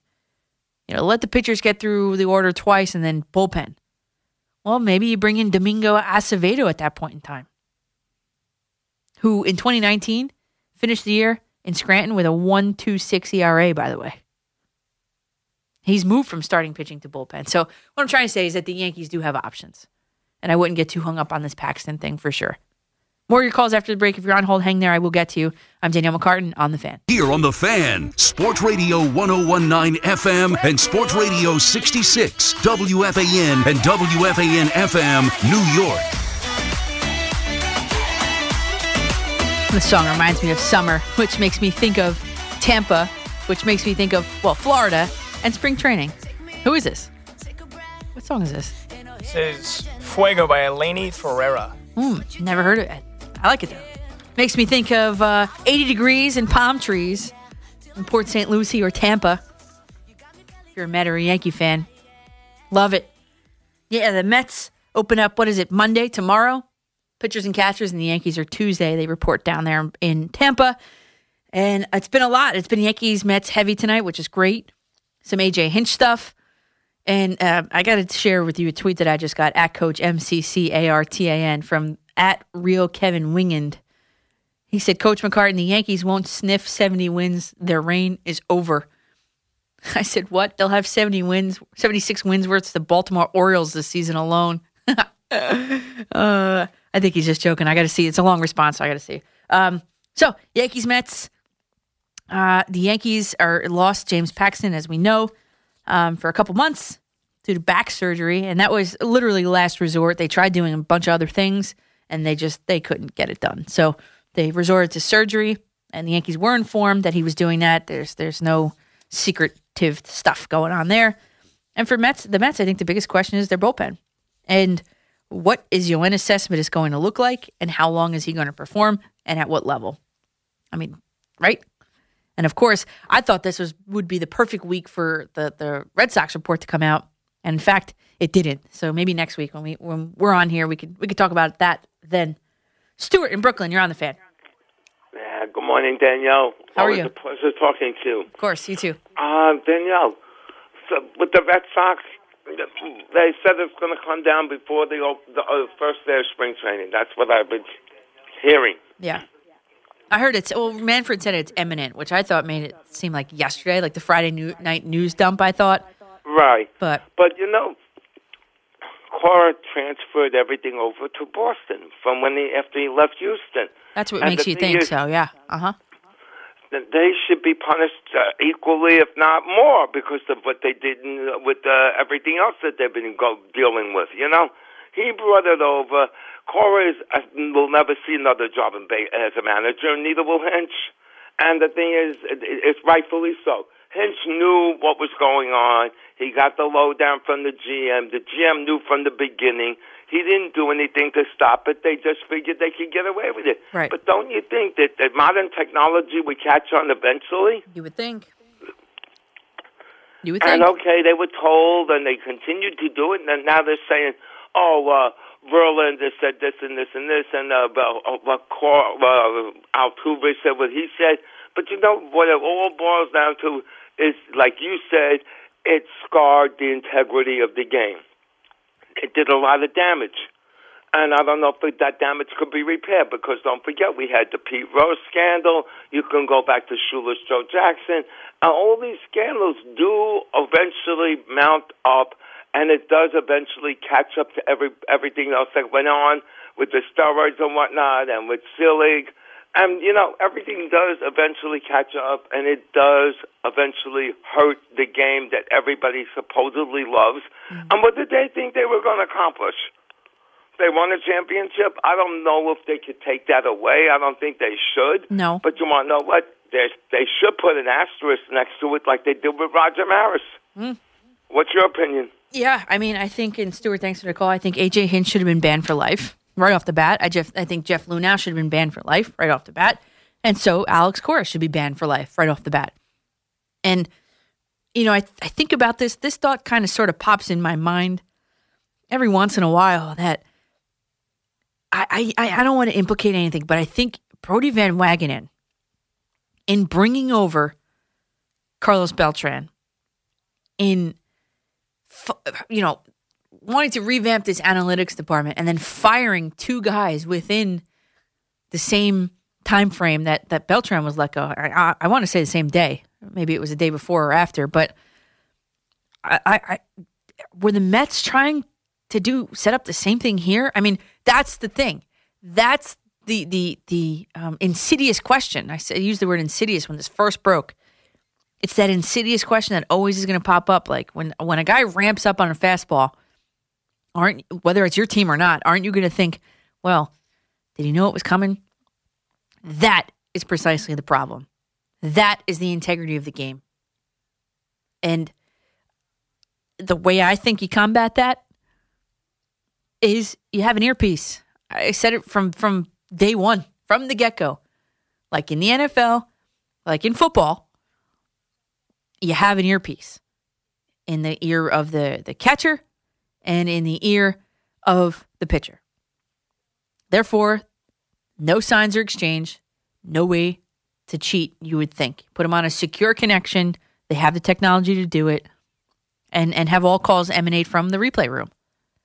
And of course, you put that on a delay, of course, from the replay room. Or you change it like the XFL has, where every replay emanates from a larger body. Maybe there's a replay team. If anything is deemed replayable, they're the ones that have the only ability to replay it. That's another suggestion I just thought of right now. But maybe the challenges are going to go away and they'll put a replay team in, like the XFL. It works. Have you watched it? It's pretty good. Ralph and Bradley Beach, you're on the Fan. Hey, Coach Ralph here. You pitch baseball, right, Danielle? I used to pitch baseball, yeah. I played first, pitcher, and shortstop. Oh, that's awesome. I coached girls sports for 45 years, and I'm so glad things are happening. My brother has season tickets for the 49ers who had the first offensive female. Yeah, Katie Sowers. Pretty cool. I love her. And I just want to say about the USFL, I am so excited because my brother got season tickets for the Guardians. Oh, okay, cool. And this kid O'Hagan, who is from East Rockaway, he played for Seaford. He's the first with the smallest town in Long Island, and he's the first player. I am so excited. That's cool. You know. So I'm 66. We're going to be on the sideline for the April game, and I'm so glad. Bob, I'm digging it for the opportunity, just like opportunity in women's sports with soccer finally got their payment, the women. And I think this UFL, this kid O'Hagan, he played at University of Buffalo. He's like our dream because we never had anybody from a little town East Rockland. Right. Even though he played at Seaford. But hey, Ralph, are you with me on social media at all? Maybe I can get down and see one of the games. I love it. I'm not. My kids do it because I'm technically, okay. I'm a Woodstock guy, but I definitely would love to do that. I would. Okay, do that, sure, right? yeah. And Coach Ralph is my name. 45 years, but I'm just so glad you're going to be down there. And I'll be on the sidelines April because he'll be playing the game. He's playing in Washington, and we are all pumped up. Little town East Rockaway, Long Island. Even though we played in Seaford, it's like our claim to fame, and to give these kids a chance to look good to me. I like the changes. I loved it. But Danielle, you're excited because I think it's going to be something. I think it's a new adventure. I mean, I hope so. I do hope so. And Ralph, you're the answer. I'm telling you, Danielle. What do you mean? I'm the answer? The answer to what? You're the answer to my pain. That's my pain is a little town we get no respect, and this kid is there. We're talking about it all over. His father owns a couple bars in Oceanside. His family is famous in East Rockaway. They had to send him to Seaford because it was the biggest school. But this is our glory. Only 100 guys in the class, and our girls' team is one of the toughest girls' teams in the smallest division. They always in something, soccer playoffs, softball. They dominate. Little East Rockaway, black and orange, Halloween colors. All right. All right, Danielle. Thanks, Ralph. I appreciate the You're my hero. God bless you. I would love to have that pop up. Thanks, Ralph. And I can't say just yet, but if you're really into women's sports, you might want to stay tuned to my social media channels this week. Ralph, write it down at Coach MCCARTAN. Or if you're on Facebook, Ralph, Coach MCCAR. It's facebook.com/Coach McCartan. Same thing. MCCARTAN. I might have something special for you there. And by the way, the U.S. women's national team qualified for the Olympics late last night, or even early. I don't know. My days are all mixed up. But Friday night, pretty much early Saturday morning, they qualified to go to Japan. Tony in Providence, you're on the Fan. Hey, good morning, Danielle. What's up? How you doing? Well, I guess your score was right on with the Super Bowl, very close. You had it. I thought the 49ers were going to win. Me too. I told you that. I mean, the key was, my friends keep saying, and I agree, about 10-10, you have timeouts left, you go for like a field goal or something there, right? Yep. You agree with that? Yep. He really messed up on that. And then in the running game, got him there the last couple of weeks. That's why he picked the 49ers. He abandoned the run. That's what my friend said too, and I agree. What was that last point? The run game. Oh, the run game. Yeah, he totally bailed on it. Totally bailed on it. That's not what got them there, and he totally bailed on it. That was a bad decision, I think. And Jimmy, obviously, it was tough for him, and they put more pressure, the Chiefs. But and then that wasn't really a touchdown. I mean, watching the game with my friends, it seemed like that was not a touchdown. It was very controversial. It was very close. It was really in. It was very close. And the interference call, I guess, was a good call. But just overall, I mean, the Chiefs, they capitalized, obviously, give Mahomes credit. But, again, it just seemed like the coach was of San Francisco not making the right decision. And again, not going for points there. I know he had the ball again, and he deferred. Second half. You had the ball anyways in the third quarter. Yeah. I'm going to try to take a chance, Danielle. You know what I'm saying? Yeah, Tony, thanks for the call. And I think that kind of set the tone kind of for the rest of the game. And, you're in the Super Bowl. You have to go all out. Settling for a 10-10 tie into halftime, you can't do that. Especially for a team that has had these amazing comebacks. Like, you got to put up as many points as you possibly can in order to prevent that comeback. And you saw it happen again. And just it's that decision not to even just not to put any points on the board before halftime, and it's just set the tone. And who would have thought that Andy Reid was going to outcoach the 49ers? Who thought that? I know I didn't. And we did 3 hours of intense Super Bowl preview last week, complete with J-Lo and Shakira songs, by the way, and Demi Lovato songs. But 3 hours and all the research there was no way that the Chiefs were gonna win. And sure enough, they did. And I got to tell you that call on Travis Kelce. And did you see the video on Twitter? Maybe I could find it and retweet it for you. But the push off from Kelce and the push off from Rudolph were the exact same thing. One of them's pass interference. The other one is not. I tell you every week, the refs should not be deciding games. And unfortunately, they had too much of a say in that. But again, Patrick Mahomes has everybody willing to admit that Patrick Mahomes is the best quarterback in the NFL at this point in time? Best young quarterback in the NFL at this time? It's not Jimmy Garoppolo, because at the very end, the game was pretty much over at this point in time. But he throws an interception, an INT, a pick to seal the game. Done deal. It's over. That, of course, is because of the fact that they totally bailed on the run game, the 49ers, and they put some pressure on him to make some plays. And he couldn't. And that's what got them there. That was the, when you are one way to get you to that level, you have to stay true to who you are. You can't change. And unfortunately, the 49ers changed. And the Chiefs won. And good for them. It's been a long time. Now, who's up next? The Jets? We'll see. More calls after the break. 877-337-6666. I'm Danielle McCartan on The Fan. Danielle McCartan. Sports Radio 101.9 FM and Sports Radio 66 WFAN. Hello again, everybody. I'm Danielle McCartan in the final hour here of McCartan, in the morning at this point. Jingles are awesome. I love them. Thank you for that. And there's been a lot of turmoil here in New York this past week with, the Knicks reassigning their president, hiring a new one. Well, not really, because the press conference hasn't started yet or happened yet. And, maybe we shouldn't even jump to conclusions yet, everybody, because the Mets thought their team was going to be sold to Steve Cohen, and this week we found out that wasn't going to happen. we as New Yorkers found out that that wasn't going to happen after all. And, peculiar because there never really was a press conference there either in all the months of speculation. I think it broke on December 4th, I think it was.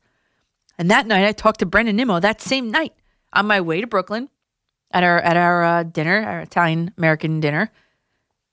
National, Italian-American Baseball Foundation. And that night I brought it up then. So since December 4th to in essence, February 4th, the deal went totally south. And so there's been a lot of turmoil this week. And not to mention the Mookie Betts deal. Doesn't look like it's happening, as Marco just said. And James Paxton's getting surgery. And the XFL has started. And our New York Guardians are going to be playing later today, Sunday. And as unattractive as the Knicks are and seem to be, I mean, first of all, I introduced this, as you know, I do the music in my intro. I did Alesso and Tovlo, the song Heroes, because it's going to take a hero's effort to turn the Knicks into a winner. But there's going to be a hero's return on that as well. Because right now, you look at the Knicks, they are a bottom-feeding team in the NBA. Yet, are you one of the 500,000 people that has come to the Garden this season? The Knicks averaged the 11th best home attendance in the league. And it's very close because if 242 people more on average come out to the games, they're going to have the 6th best home attendance in the NBA. And their record is 16-36. And I know that counts attendance and not home fans and away fans, which is pretty much how I believe the New York Jets got on the top list. What are they, second most populated team in the NFL? Really? It's because they sell their tickets. Jets, they sell their tickets to all the away fans. Come on. The Patriots fans help them with that number. And the Dolphins. But herein lies the problem for the Knicks. Dolan was clearly reacting to chants at the Garden of sell the team. Ricocheted all over the league, all over social media. And then they dumped or reassigned Steve Mills this week right before the trade deadline. And Dolan said in his statement, I am not selling. There you go. And he picked Leon Rose to lead the team. CAA agent. So they went the Mets route and picking an agent from the same corporation that Brody Van Wagenen is from. Rose, he's been the agent for Chris Paul, LeBron James, Carmelo Anthony, Karl Anthony Towns. The back page of I'm looking at it now. I can't see what newspaper that is. The Post, I think it is. It's a picture of him and a collage of all the guys he's represented. Mr. Know-em-all is what it says. I mean, come on. And then the Mets, we'll get into that in a second, about their ownership debacle. And then you got James Paxton, which we just recently talked about, getting back surgery. But I think the Yankees are better poised to absorb that than in any year before. I mean, their weakness has been starting pitching for years. And they finally get the number one or number two, well, depends on the way you look at it, starter in the league on their team. And now another one of their guys goes down with a significant injury. So, but I do think because of Garrett Cole, the Yankees are in a better position to absorb that than in any other year. If this was any other year, the damage would be catastrophic. I mean, you got J Happ still. That's why they didn't deal him this winter, because they knew this was going to happen, or they projected that this was going to happen to Paxton. And then you got guys like Davey Garcia, Yankees' number one prospect, that could slide right in there. Jordan Montgomery can slide right in there. That's the point of spring training. We'll see. We'll see how capable they are. Sparky and Dobbs Ferry, you're on the Fan. How you doing, Coach? What's up? Oh, okay. Well, this is the last time I'm going to bring up the Astros because it bothers me, too. I mean, I called you about a month ago, and I mentioned what they should have done, suspend the owner, like they did with Steinbrenner. Because if they did that, that would put an end to all of it, because nothing for nothing. You think any owner is going to allow this to go on, realizing that they're the ones that'll pay the freight if they get caught? Right. Yeah. And, yes. Good point. And also, the one thing that I'm curious about when everything comes to fruition, I wonder how arrogant Altuve is going to be the first time he bats against Chapman. Yeah, I wonder if Chapman's going to brush him back. I think Coach, he's going to address it. And also, before you were mentioning about Gleyber Torres and Aaron Judge, I still think they're going to keep them both in the long run. Oh, well, that was just the hypothetical situation. Well, the hypothetical part, too, what I'm thinking is Aaron Judge, let's face it, the guy's been a money-making cow for that team. You know, because like when you go to the stadium and you go into souvenir shops, those things almost look like Aaron Judge museums. And the judges' chambers out there in right field, yeah. And just so one day, like I like to get there early for batting practice. One day, like right by like where the bullpen area is on the warning track, he was playing catch with like an 8-year-old kid. Isn't that the best? Can you imagine that? I wish more of them were like that. I mean, nothing for nothing. If I were that 8-year-old kid, I don't even know if I'd wash my hands again. Yeah, you're right. And that's what MLB needs to do. I watched, I forget who it was. The name will come to me in a second as soon as you hang up, I'm sure. But I watched a kid screaming that guy's name, oh, Manny Machado. It was Manny Machado. Manny. He didn't even pick his head up and wave to the kid. Not even acknowledge that he was calling his name for 5 minutes on end. I mean, you can't be doing that. Oh, no, it's like, you got to be kidding. And my last thing about, the Mets with Wilpon, I think the Wilpon's got colossal gall. The idea that they're expecting this guy to fill up $2.6 billion and not have any say in the matter? Yeah. I mean, newsflash, that's not monopoly money. Yeah. And then that's not any money that I know I won't even make in my lifetime. You know what, Danielle? I work overnights and I'm off tonight, but I got a feeling I'm going to fall a little short in that area myself, too. But the sad part, as much as I love the Yankees, I think Citi Field's a better place to go to. I agree. And I know my dad's probably listening at this point, and I always deny it, but Citi Field is a nicer ballpark than Yankee Stadium. It is. I mean, because the one thing with Citi Field, let's say I was married and I had young kids. They have so many things at Citi Field that are good that get kids interested in baseball. They do so many good things there. Yeah. Yeah. Well, I'll talk to you next week, and I'm never going to mention the Astros again. No, next week it's going to be the Red Sox, Sparky. Hey, you know what? I'm just happy that we got Cole, and I'm not even worried about the thing with Paxton because they really are actually well equipped to take care of this. Yep, you would think. I think they're very, and the idea that they didn't trade Happ in the long run might be a blessing. Yeah, well, I think they were kind of tipped off about Paxton because the shoulder injury or the back injury it started during the playoffs last year, so they kind of knew. And let's face it, the way the season's going to go, they're going to have a little chip on their shoulder. This is going to be a lot of fun this year. Well, we will see, Sparky, and thanks for the call. We will see, and it's going to be fun on both sides, in both boroughs of New York, in the Bronx and Queens. I'm going to think yes. Kevin and Copeg, you're on the Fan. Great to hear the voice of the Mets, Gary Cohen. What? Gary Cohen, the Seton Hall game. I heard on the update. Oh, okay. I thought you meant the other caller. I was like, wait, that wasn't Gary Cohen. Are you listening to the right station? I got it. So to clarify my tweet, I always hope for the worst for the Yankees. I still have that childhood hatred for the Yanks. Just so everybody knows, this is the one that said that the Yankees are going to win 87, or what was it, 76 games? They're not going to see it. They're not going to sniff 76 wins. Well, I appreciate you having to clarify, but why would you say that again? Go ahead. Oh, I don't know. I have a hatred for them. Since I was a kid, all the kids in school, we just went back and forth all the time. Well, who are you a fan of? The Mets. Oh, the Mets.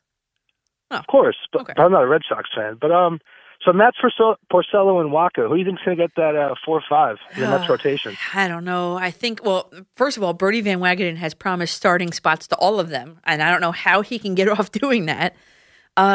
I don't know. You're going to have to see. I'm interested to see. Porcello intrigues me. I'm interested to see what they can do, what he can do with a new pitching coach, an analytics-driven guy. just to see. But right now, you got to go with the incumbent Mats. I mean, he's the best of the three. You'd have to think so. And Porcello's getting paid more than Walker, right? I don't know. I can look it up for you on the break. I'm not positive. And what's this new rule with the relief pitchers? I really didn't hear. Like, it's you have to face 3 batters, or they have to face the whole inning. I believe it's 3 batters is the new rule, which I kind of like because it speeds up the game. I mean, when you're watching a Yankees game in the playoffs and it goes 5 hours long, I think it's ridiculous. So really, that's the death to the loogie, right? Lefty relievers. What's that? It's the death to the loogie, the lefty reliever. Lugo, right? Waka has, by the way, a $3 million base salary and can earn up to $10 million, and Porcello is just 10. Yeah, so Waka, what was Waka's? It's incentive base, pretty much. It's $3 million base, and then $10 million can earn up to. What do we expect from Betances? I mean, what was his injury again with the Yankees? Yeah, well, Betances, he had 2. The most recent being when he celebrated off the mound and he had, what was it, an ACL or an Achilles injury? It ruptured. So. But it was fully ruptured or partially? It was fully ruptured, I believe. Oh, partial. I read on Mike Puma was about Familia and Diaz. It can't be any worse than last year. But I know. Well, that's with the thing. With the Mets, you never know. I know. Well, you don't know with the Mets, but you're right. It can't be any worse than last year because Diaz blew so many games for them that I believe, in my math, he single-handedly kept them out of the wild card spot last year. So it can't be any worse than that, right? Yeah, I hope so. All right. I'll talk to you as the season begins. All right, Kevin, I look forward to it. Thanks for the call. Yeah, I mean, Betances, I think Betances is the most intriguing out of all the Mets bullpen options. I think that Betances really has something to prove here. I think, he was good with the Yankees, and I think that he's going to be that piece that the Mets need, and he's going to be that like the bandage, like the safety net in a way for that bullpen. Because Edwin Diaz, we don't know what he's going to be, and we talked about it on here in weeks past that. He didn't feel comfortable pitching in New York, and he said the context of the injury was that he was going to really embrace having Carlos Beltran to help him with that. And well, then Carlos Beltran was shown the door, so Luis Rojas is in charge. But there is some familiarity, at least at that point, between the two. So Diaz, I'm not so sure, but Betances, I think you'd have to think he's going to be roaring back. And another player that you would think would be roaring back after a year and a half would be Yoenis Cespedes.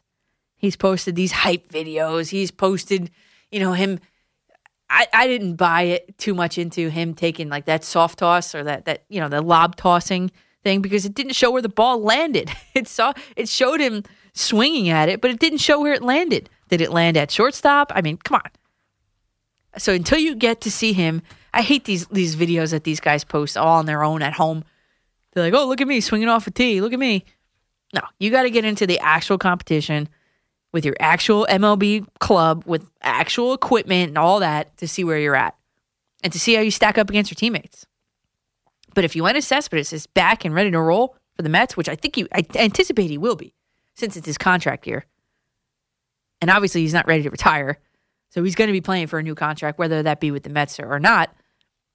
For that reason, I think he's going to be highly motivated to do well. That's just my opinion. More of your calls after the break. 877-337-6666.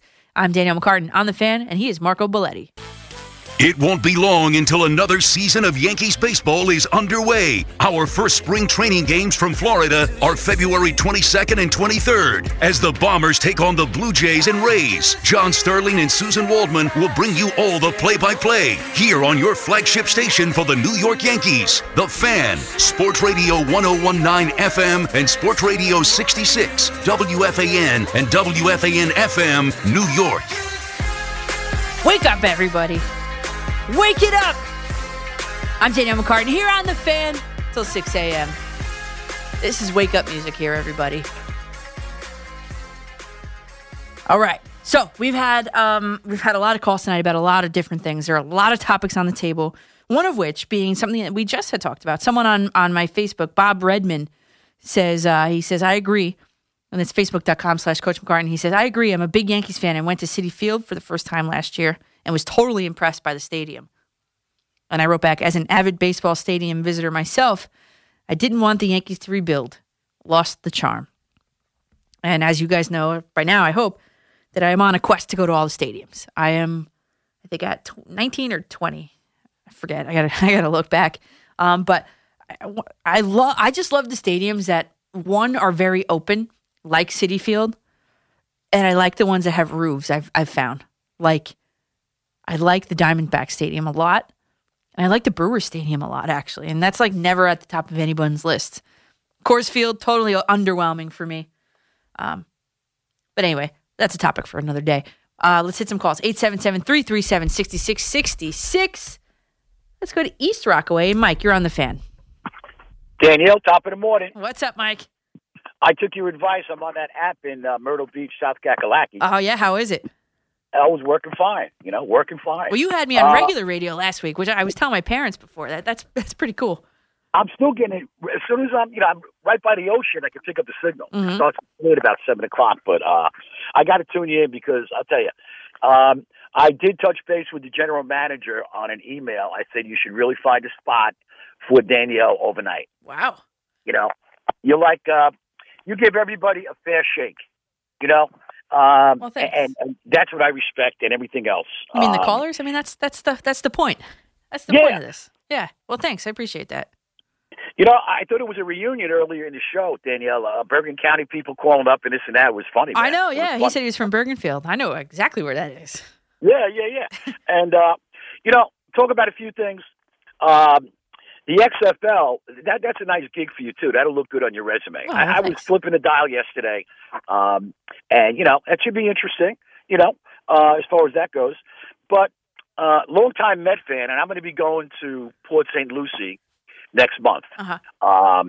And what's going on with the Mets, we don't have to repeat it, but I will for some people who are just, they got the George Steinbrenner glasses on. Cohen, that thing fell apart. With the Wilpons, who the hell knows what's going to happen next? Maybe they're both control freaks, but that organization is still mediocrity. And let's hope, they stay healthy. And you also said about Betances. That's going to be a key for the Mets bullpen. Mm-hmm. And I don't know, but we've spoken about it. Other good hosts have too, Danielle. You talk about the steroid people and PEDs. Mm-hmm. I hope they never get in. But this issue, if no one ever played ball like you did and I did, the toughest thing to do in sports is hit a round ball with a round bat. Correct. So if you get an indication that you know what pitch is coming, well, that's like batting practice. It's absolutely more advantageous to know what's coming and when than to be on steroids. Absolutely. And I think they should be penalized, and they will be. This whole thing is a tsunami of controversy, Yeah. Oh, yeah. And when Hench, I heard that interview, what's he going to come up with? Crocodile tears, and he's choking back. Oh, yeah. Yeah, come the on, voice man. cracks. Come on. Come on, man. I mean, really, get real. You were in charge of an organization, a manager, and they should clean house with everybody, for the Astros.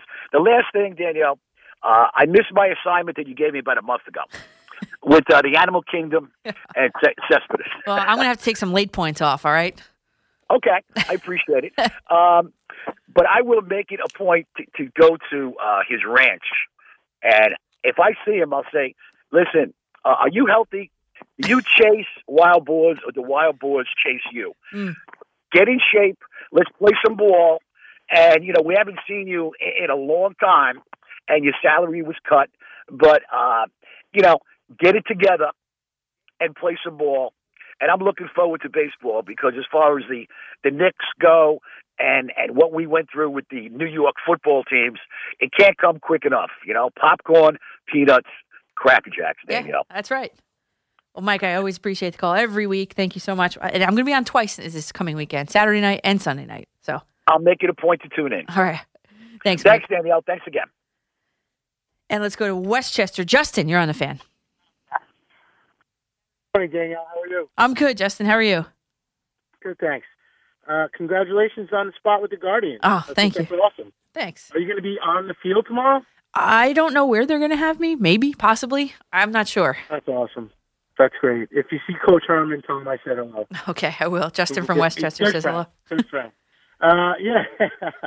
As far as baseball goes, I mean, it seems like the information is now coming out, trickling out more and more here and there. We're still waiting on, the Red Sox to see what happened there. But, AJ Hinch's apology wasn't good enough for me. It kind of made me feel like, it was matter of fact, like, I have to apologize, so let me just throw it out there. It was rehearsed. Didn't you think all those questions were sent to him beforehand and he just was rehearsing his answers? Come on. Absolutely. No question. I feel like we were robbed. As fans of the game, the integrity of baseball is shot completely now. And the commissioner with,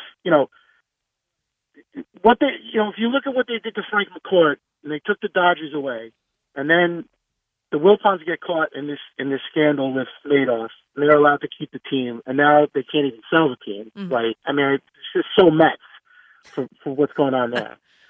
And then they're like, well, all right, we're gonna fine the Astros $5 million because that's pretty much what all we can do based on whatever's in the CBA. I guess. Right. But they grossed over $70 million just from winning the World Series. And even though they fired the coach and the general manager, and they had a problem during the playoffs with the assistant general manager, I mean, what a nightmare! Complete disaster. Right. And now that you hear this about was in the front office, you have to wonder: is ownership what responsibilities do they bear for this? Because if they only have to pay a $5 million fine after grossing $70 million from winning, that's a drop in the bucket. That's not even. It's like, go ahead, do it again. We'll just no big deal. You can make the money and you'll make it back. Right. There's no incentive not to. Right. Zero incentive not to. Just like the Pete Rose situation, Kennesaw Mountain Landis all those years ago did the right thing. He banned those guys from baseball, and even though Shoeless Joe was acquitted in a court of law, he's banned from baseball, and for 60 years or whatever it was, nobody got caught betting on baseball until Pete Rose. And now the players in this that are caught up in this, they haven't suffered at all. Right. It's not like they vacated the wins like they do in college. So the precedent has been set, right? Like college did the right thing with, Penn State or was it Ohio State? All these teams that have been in trouble, they get their wins vacated. Everything is, taken away from them. You can't crown a new champion because that's not fair either. But at least go after these guys. I mean, they have a players' union. They should be fined the prorated rate for the 40-man roster. They're all guilty of it. Yeah, and they are. They got away scot-free. It's not going to affect anything that they do. Right, including the Hall of Fame in the future. Absolutely. Well, they should be considering what they've done to the steroid guys. And look, those guys are guilty of doing whatever it is they did, but the sports writers knew what was going on. Let's be honest. And I love Joe Torre, but Torre, Cox, and LaRussa all got voted into the Hall of Fame, and those guys managed some serious guys that were on steroids. Everybody knows that. So these players are suffering, as they should, for their part in what they did. Eventually, they should be, guys that come through, and they'll probably vote them into the Hall of Fame. They deserve to be in it. If everybody was on steroids, that's just my opinion, then what does it matter? They were Hall of Famers before, they're Hall of Famers after. But these guys, what they did, like you just said before, knowing what pitch is coming is way bigger advantage than steroids. Maybe steroids, you hit the ball farther. Okay, you hit it harder. But if you know what pitch is coming, I mean, come on. Maybe that's why Chapman was smiling when that's what I said. Hit the home run. Yeah, I said that. Yeah. I said that the 2 weeks ago. I said maybe that's why he smiled because he knew that he knew what was coming. Yeah, I agree. Right, and he probably was like, "There's nothing I can do." He knew it was coming. Right, exactly, right. And I hope to God that the Yankees are, because they hired Beltran as a special advisor. I want to believe the Yankees are above that, but because we went through the steroid era, I'm not naive. I'm not going to say, Yankees didn't do it. But if they have to get investigated for them to be cleared, so be it. But I will say that overall, the integrity of baseball is shot. And I'm upset because as a father, I lose the opportunity to share that with my son if the Yankees win a World Series. Right. And so do the Dodgers fans. I feel for them too because because I love the sport. It's my favorite sport. It always will be. I loved playing. I wish I could have been a pro. I would give my right arm to come back and play baseball for one day. Right. But these guys have absolutely, and the commissioner's got to step up here. He needs to be more. He needs to be out there. He needs to prove that the integrity of the game is important to him going forward, and get rid of these guys or punish them or something. It can't just be, we're finding $5 million and fire the manager. And some draft picks. Justin, thanks for calling. And some draft picks in there. It's just Rob Manfred, I believe, hasn't really stepped up to the plate. No pun intended there. He should have been issuing lifetime bans for Cora and Hinch and Lunau and Beltran. And you talk about the Hall of Fame, and we just mentioned the Hall of Fame on that call, Justin. You know who's going to be up for the Hall of Fame before anybody else is? Let me tell you. His name is Carlos Beltran. Carlos Beltran is going to be up for Hall of Fame vote before any of these guys, Correa, Altuve, anybody. I would love to see what kind of vote he gets after all of this. After all of this, after being so involved in this that he's named in the report, after being fired from his managerial position from the Mets. I mean, there's no way, right? And there's just no way. And you got to think that, there's okay, so you get basically what amounts to a slap on the wrist.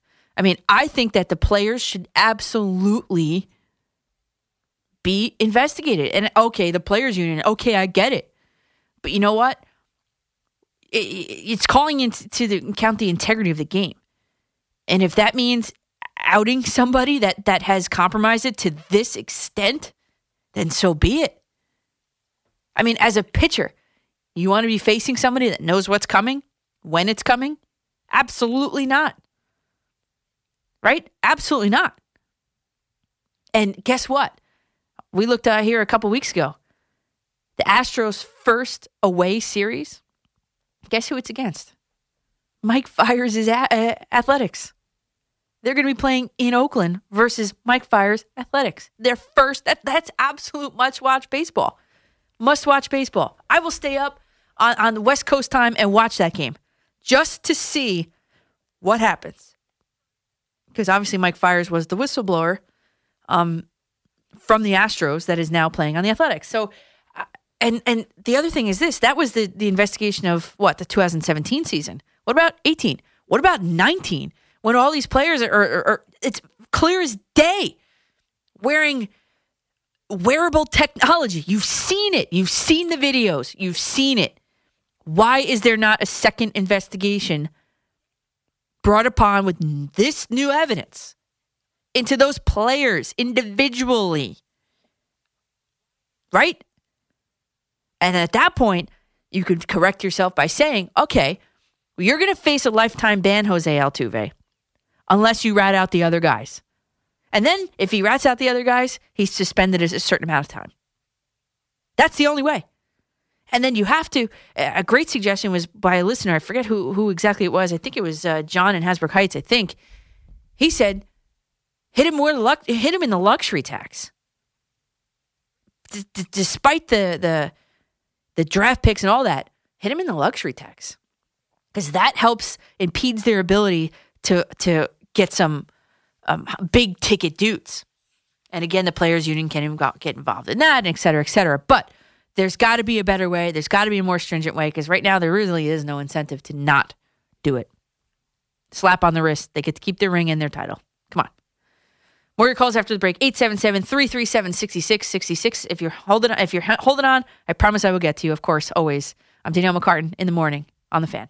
Make sure you're listening to the afternoon show with Joe Beningo and me, Evan Roberts, tomorrow at 2. It's spring training week. Pitchers and catchers are finally reporting. We'll talk Yankees. We'll talk Mets, plus our thoughts on the first round of XFL games. It's the afternoon show right here on The Fan. Sports Radio 101.9 FM and Sports Radio 66, WFAN and WFAN FM, New York.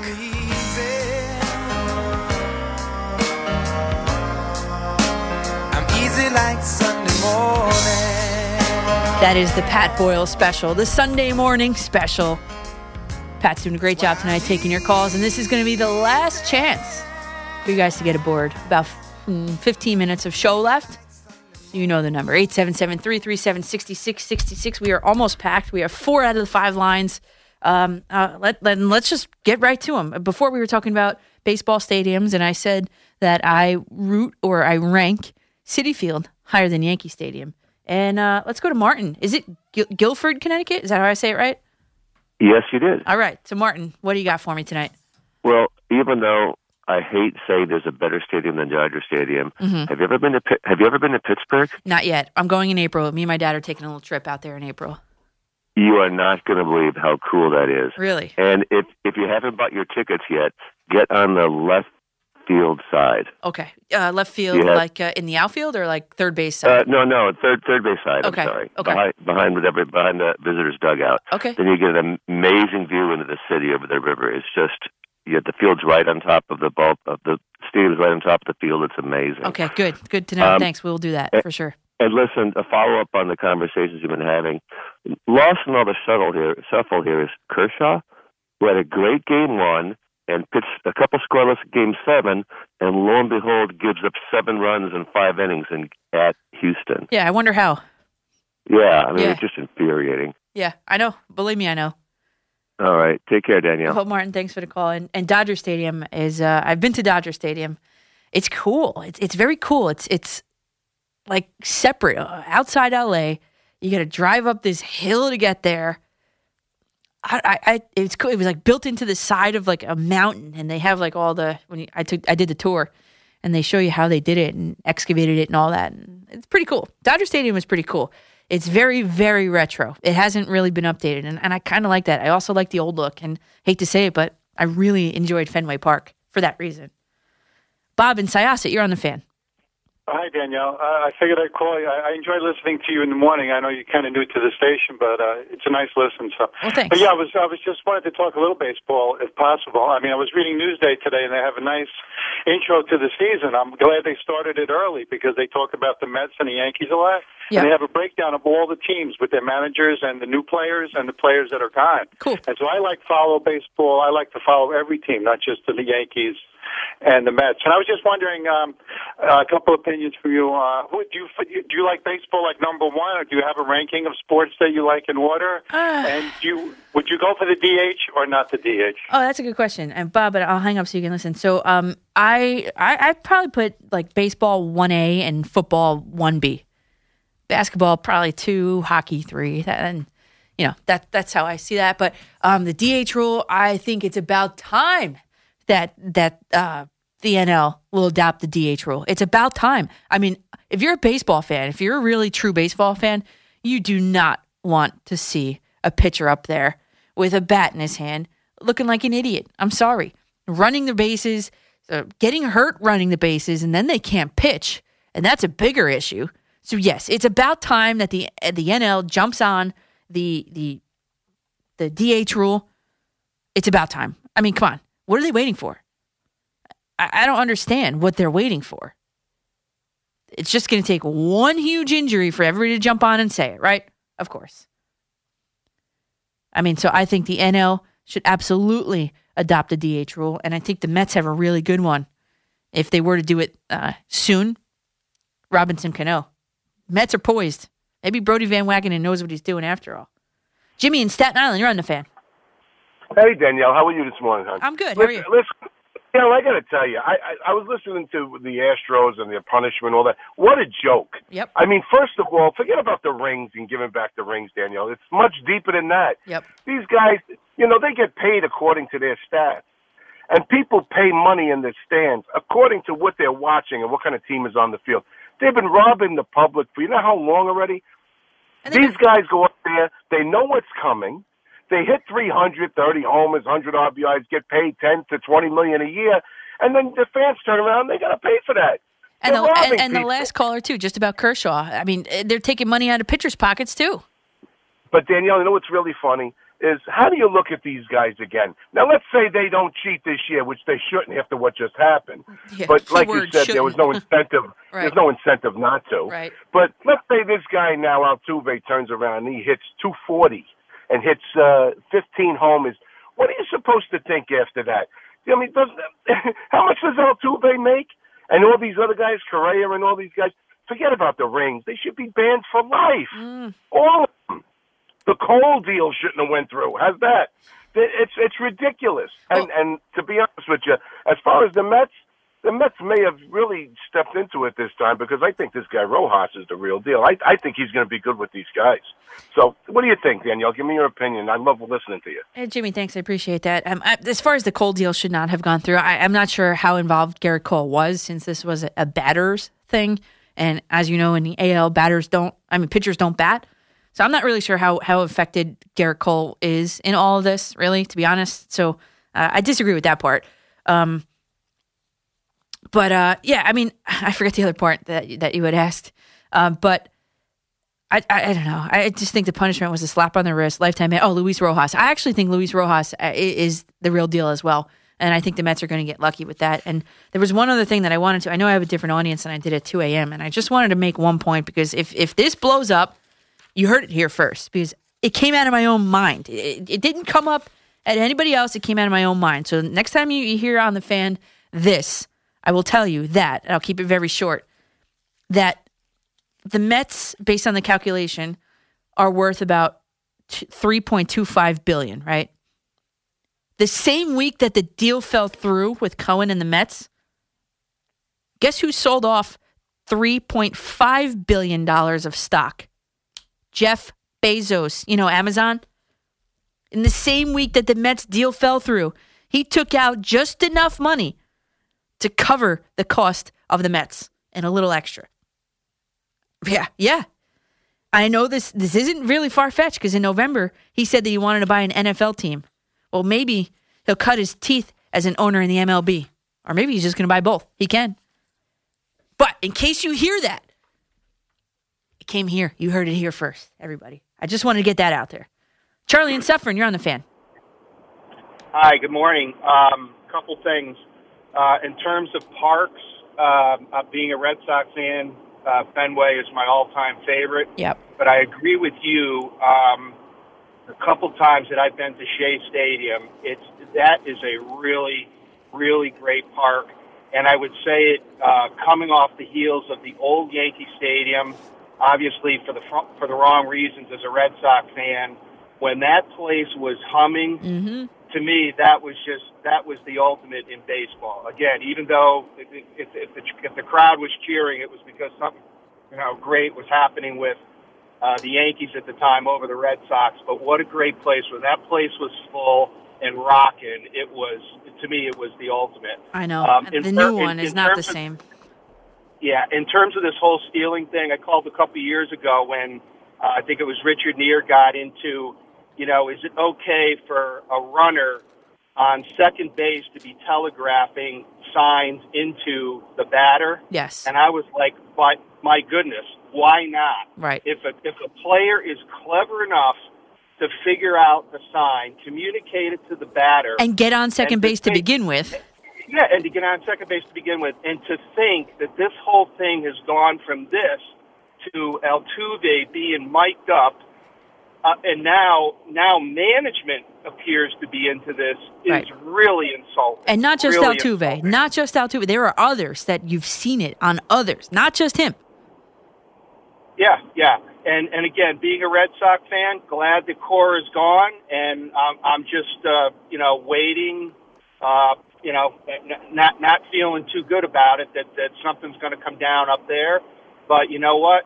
You got to get rid of this because sitting in the stands, it isn't going to be fun. Yeah, and watching at home isn't going to be fun either. Charlie, thanks for that. And when you think, and I've said it before, I think I said it every single week. The steroid users it only gets you so far, right? Because if you get a piece of the ball, it's going to fly. If you're a steroid user, I get it. But if you know for 100% certainty that a slider is coming, either you're going to let it go, or if you like that pitch, you're going to swing at it. If you know for certainty that a fastball is coming, you're sitting dead red. Your weight is on your back foot, your back leg, and you are driving your hips through that ball and crushing it. It's way worse.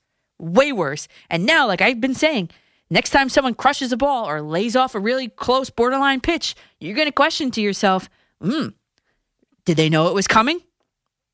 Did they know? And the only way to do that is to change the way it's being done. My suggestions are 1, give an earpiece to the pitcher and the catcher. And 2, make all the replays, like the XFL, come from one point, one unbiased point, one person that works for the league that initiates all replays. That's the way it's going to have to be. Peter in Queens, you're on the Fan.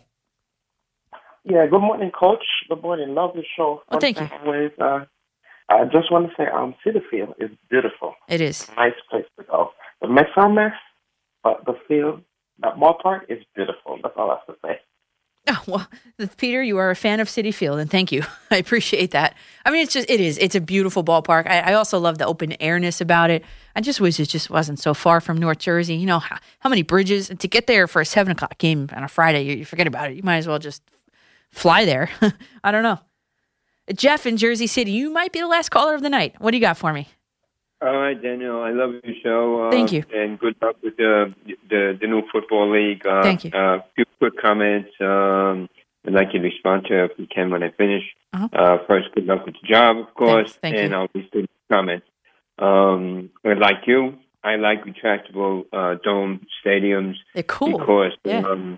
as we're heading to the start of the season, you know, how many cancellations with the domes, retractable stadiums, no Right. cancellation because snow or rain, Right. not cold, all that kind of thing.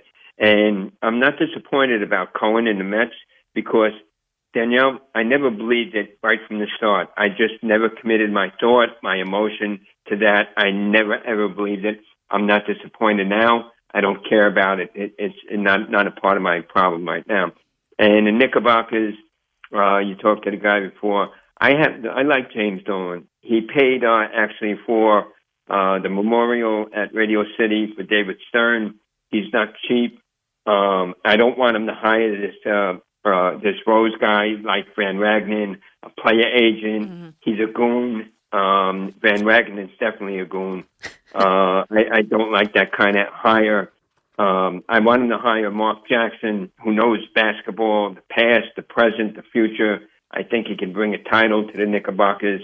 And I would also like, I would like Dolan to have a Pat Riley night at the Garden. He's one of my favorites. He revitalized the franchise when he came to Madison Square Garden. He's one of my favorites up there with Clyde, Willis, Red Holtzman. And, he just turned the franchise around instantly. And he had one player, Patrick Ewing. He got all the rest of the players. He went across the street to the post office. He got John Starks. He got Mason. In other words, he just breeded good and developed these players. And he really had that win. I mean, they were the terrors of the league, and they were just fun to watch. And like you, I was on the losing side of the Super Bowl. San Francisco, they did dominate the game for 3 quarters. They just forgot to play the fourth quarter. Well, Jeff, on that, well, thank you. I appreciate the call, Jeff. And on that, we will close the show. Jeff, thank you for closing down the show on Jeff from Jersey City. Thanks to all the callers. Could not have done it without you, including you, Jeff. I love coming here talking to you all. Sorry I had to let you go there, Jeff. But thanks again to John Schmelk, WFAN's Nick blogger, and he stayed up late tonight, host of WFAN's Bank Shot Knicks podcast, covers the Giants for Giants.com. He stayed up late. And great job to Pat, as always, and also Marco on the updates. Bob Salter's up next. Mark it down. See you guys both Saturday morning and early Sunday morning next week, 2 to 6 a.m. on The Fan. And by the way, I did see Patrick Ewing one time in Paramus at Best Buy. That's a story for next week. In the meantime, hit my socials at Coach MCCARTAN, Facebook.com/Coach McCartan. Let's keep that conversation going. See you next week. Sports Radio 101.9 FM and Sports Radio 66. The Fan.